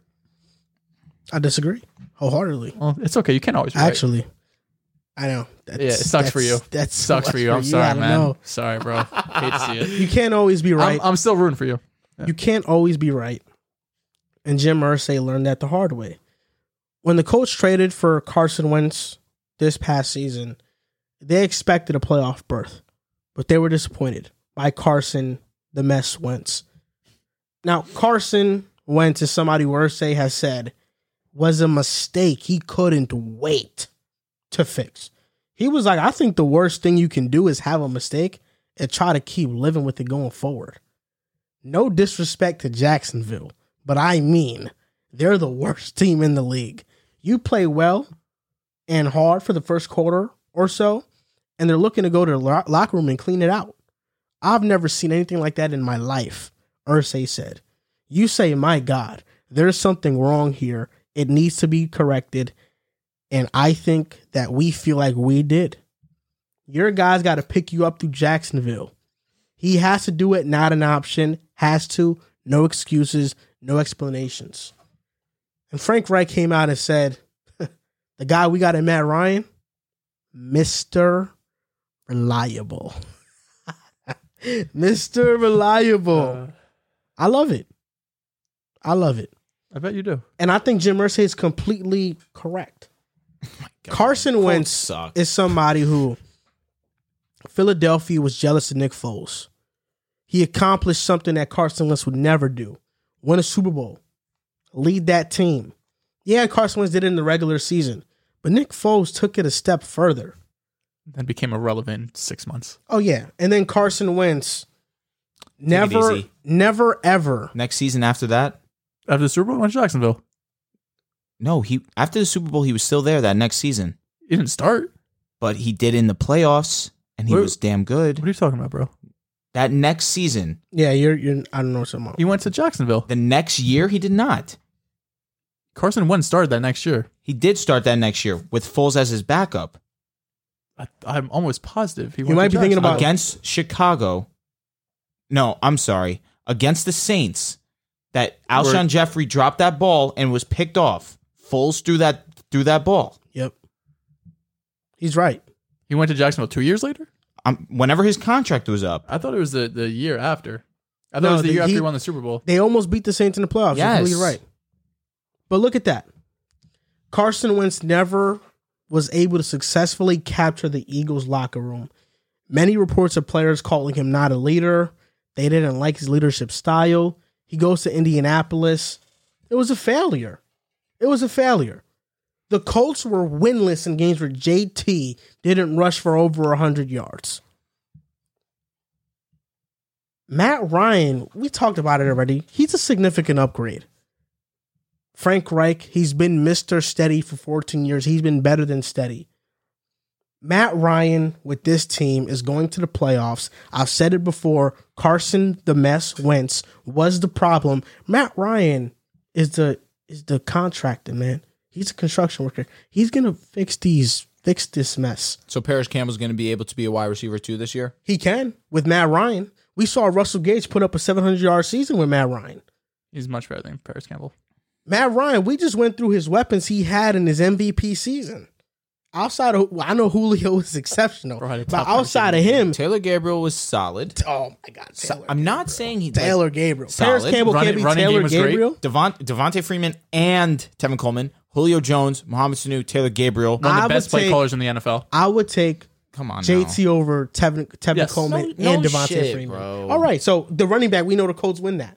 So that's not even a debate. They had one of the worst defenses in the NFL. Devontae Freeman was coming off one of the better The Colts running back last year, seasons. regardless of what you say about, oh my God, they have no weapons. Top 10 offense and defense. Matt Ryan is going into that situation. Put some respect on Matty Ice. The complete failure that Carson Wentz was had a top 10 offense. Put some 27 respect. and 7 last season. Put some respect on Matty Ice. The complete failure Carson Wentz had a top 10 offense. You're going to see Matt Ryan have a great season, and I don't doubt it. I've said it before. I said it last week. I said it again. I can't wait to see the look on your face and when he has that type of I season. said he's an upgrade over Carson Wentz, but that doesn't change the outlook on the Colts. If Paris Campbell is their wide receiver 2 going into next season, I am not even thinking about them being best case scenario With the Colts, is first round playoff exit. I mean, Joe says all this, and that's all high and mighty talk. Last year, with a receiver that wasn't a notable wide receiver 2, the Colts managed to come within 3 points against the Rams.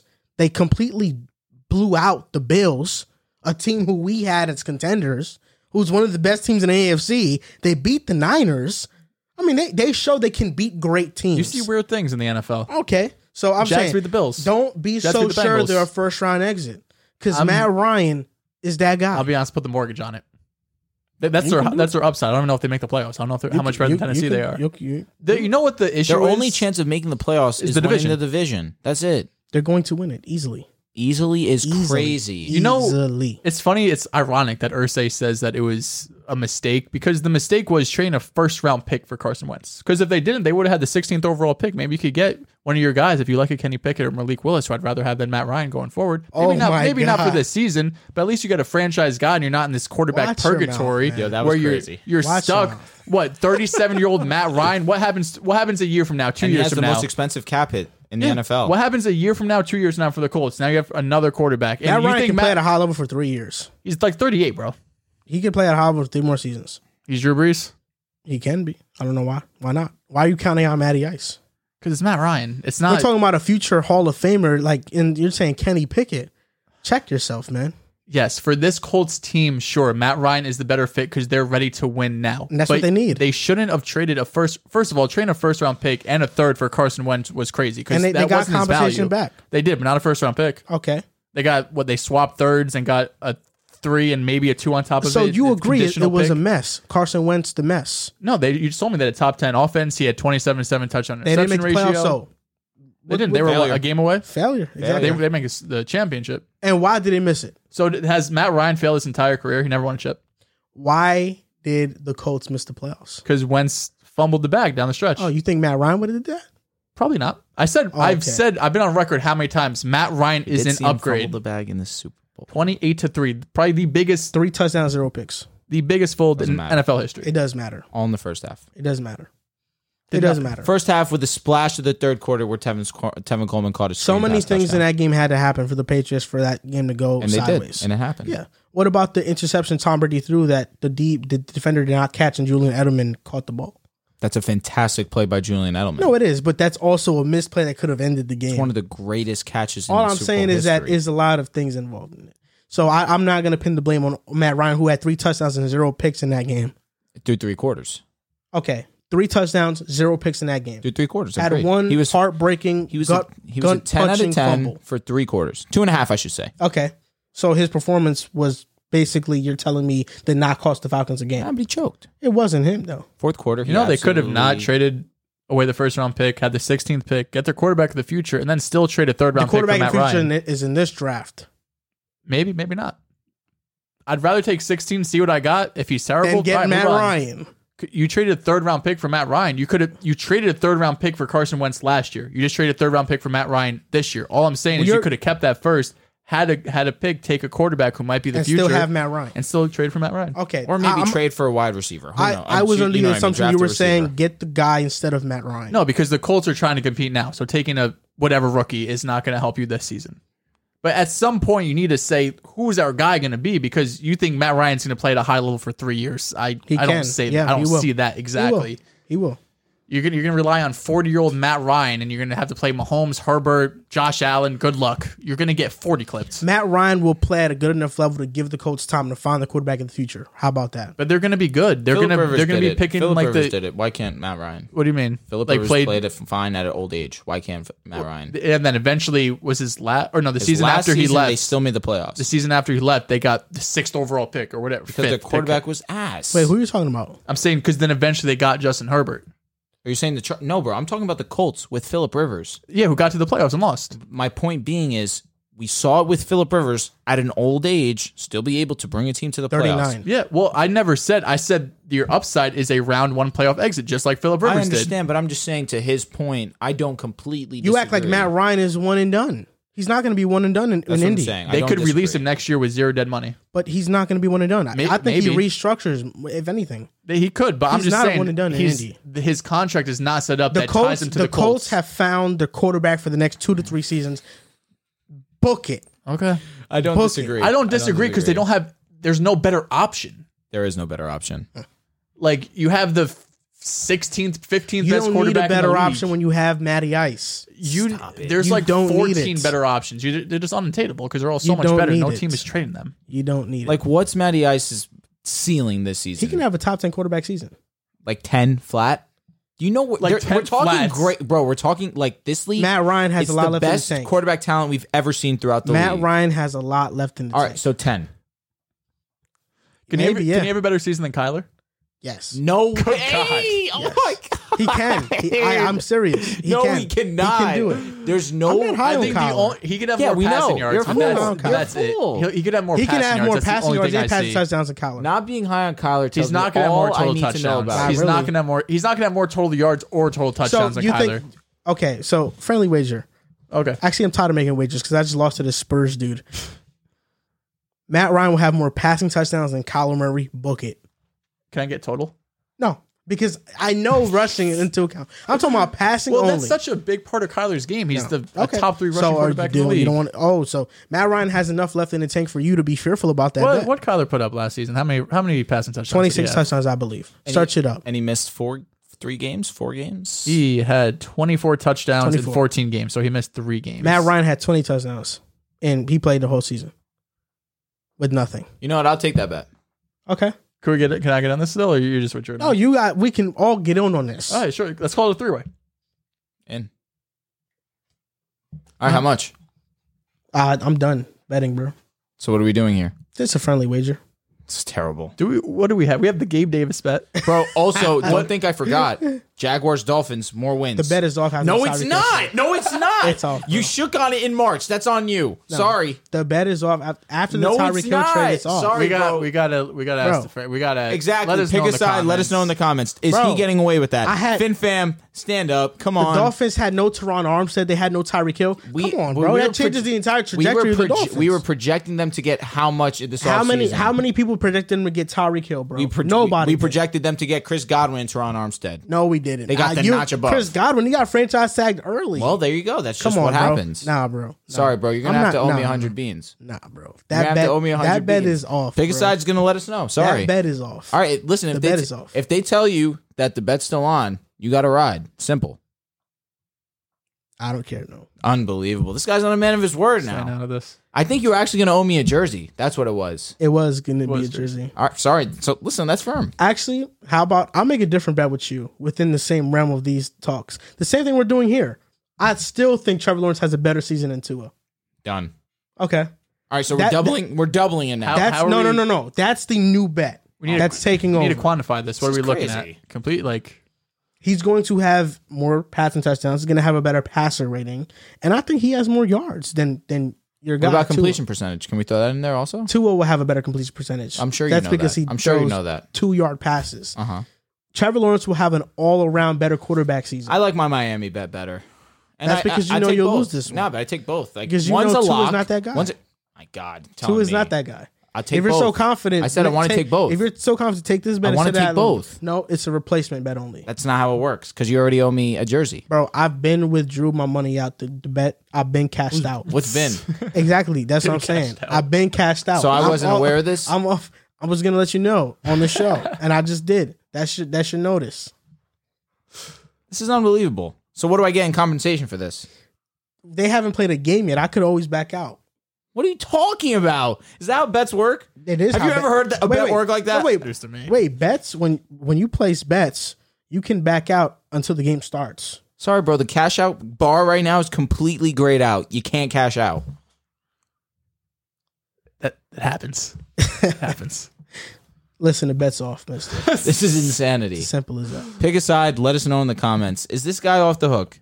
The answer is absolutely not. I have to be. No, you're I have to not. be. You're not. We got to ask the Patreon chat. For the fact what we alone gotta that do. you said that the Jaguars are going to be better than the Dolphins, you deserve this. I had no understanding that Tyreek Hill was going to be their receiver. But you knew Teron Armstead was going to be there. You knew Tua was going to be there. I didn't know Teron Armstead was going to be there. He didn't get signed yet. But that was a didn't. lock. It wasn't a lock. It was a lock. It wasn't a a lock. lock is a stretch. The lock of the century. It wasn't a lock. Deshaun It goes was- to New Orleans. It was. He stays. It caught people off No, guard. it didn't catch me off guard. It caught me off guard. Look at my notes. Definitely. I was ready for it months ago. That's true though. If he goes to the Saints, Teron stays. Maybe. Teron was gonna stay. he stays. That's what I'm saying. So If your grandmother had balls, she'd be your grandfather. He's got a great point. all I'm saying is that I had no knowledge Miami was going to get Teron Armstead and Tyreek Hill. That changes a lot of things. Those are two game changers. Those are two of the best at their position. That changes a lot. All right, how many wins does Miami have? How many wins does Jacksonville have? I think Miami will win 10 games comfortably. I think Jacksonville will win 6, 7. So you think Tyreek and Armstead give Miami 3 to 4 wins? Yep. Def. And Connor Williams. I mean, even with him, I didn't care about Connor Williams. It was Teron Armstead. The both of them combined is great. Come on now. You slept, and that's on you. Breakout players for 2022.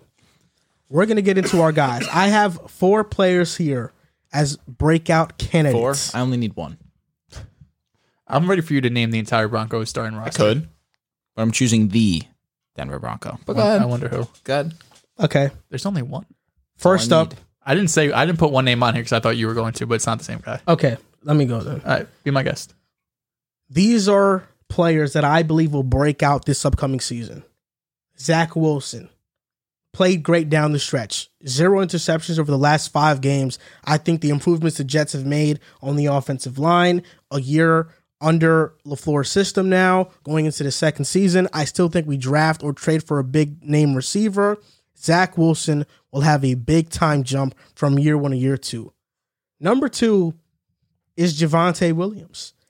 Now that Melvin Gordon isn't there some anymore, gall. he's going to be the workhorse back. He had 900 yards last season, 6 20-yard runs.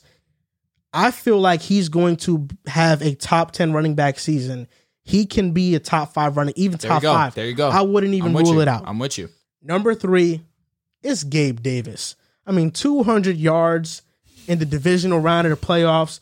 Love it. 449 yards last season, 6 Love it. touchdowns. People look at that and are like, oh, he wasn't very productive. Well, yeah, that's why it's called a breakout season. Love it. You know who I was? I'm the same person who was like, I'm taking Debo over DK. It was a hot take before the season. It was. I called the Debo breakout. I'm calling the Gabe Davis breakout right now. And you know what? I'm going to stay in the AFC East because Elijah Moore is having a breakout season Love it. with Zach Love Wilson it. too. Love it, though. 500 yards, 5 touchdowns. He could have cracked 1,000 had he not gotten hurt. Elijah Moore, Gabe Davis, Javonte Williams, Zach Wilson, all my breakout players for this upcoming season.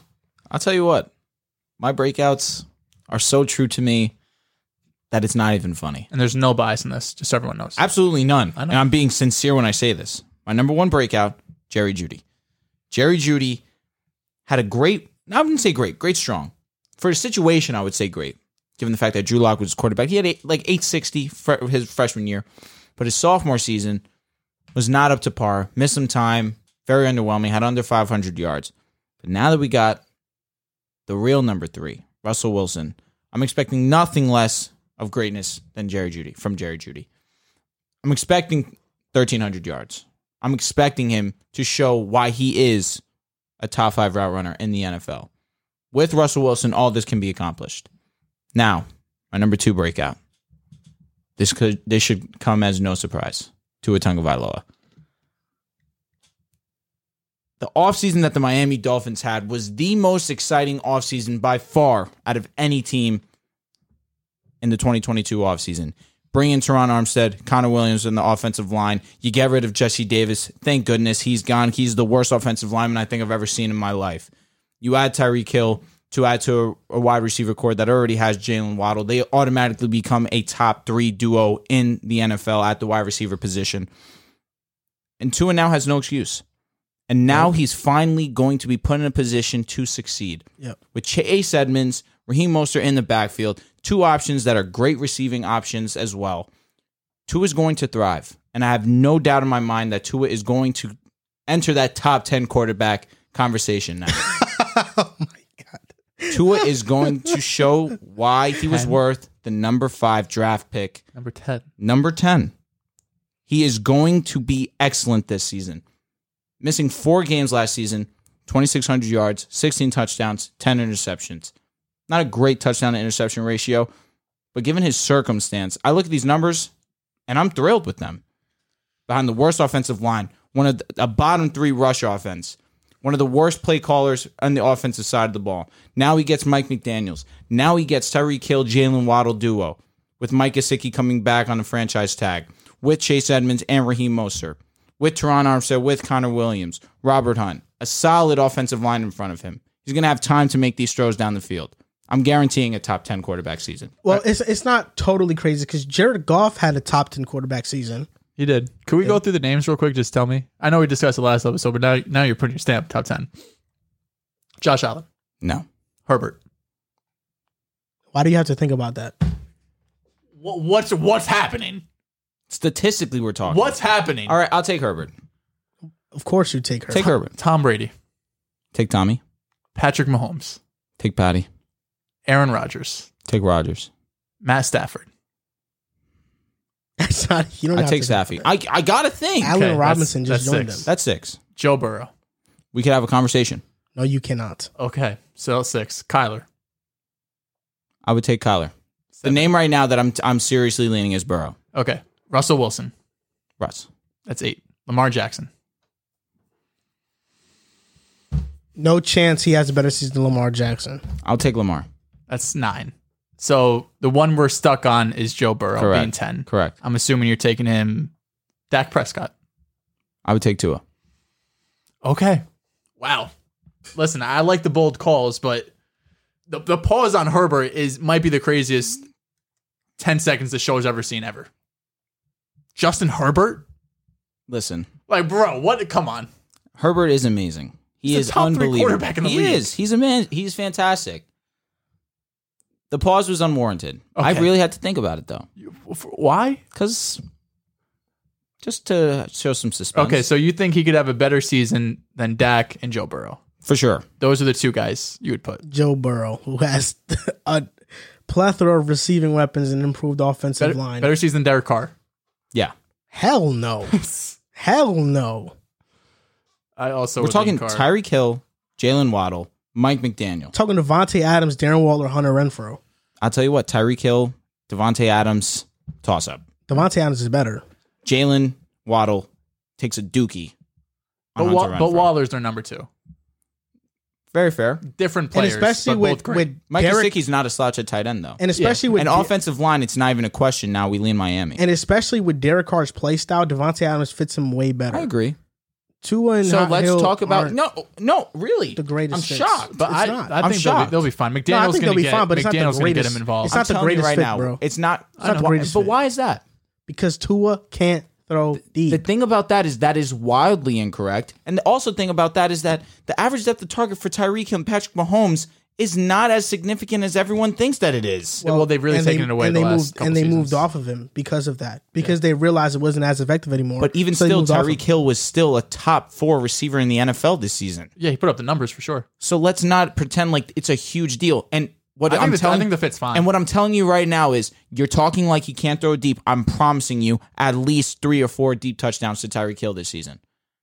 He's going to have time to sit in the Well, pocket. he'll have separation. Enough. All right, because your negativity is making me sick in the stomach. I'm telling you right now, Tua's going to have time to sit in his pocket. Tyreek Hill's going to be deep open, and Tua's going to have no problem hitting him.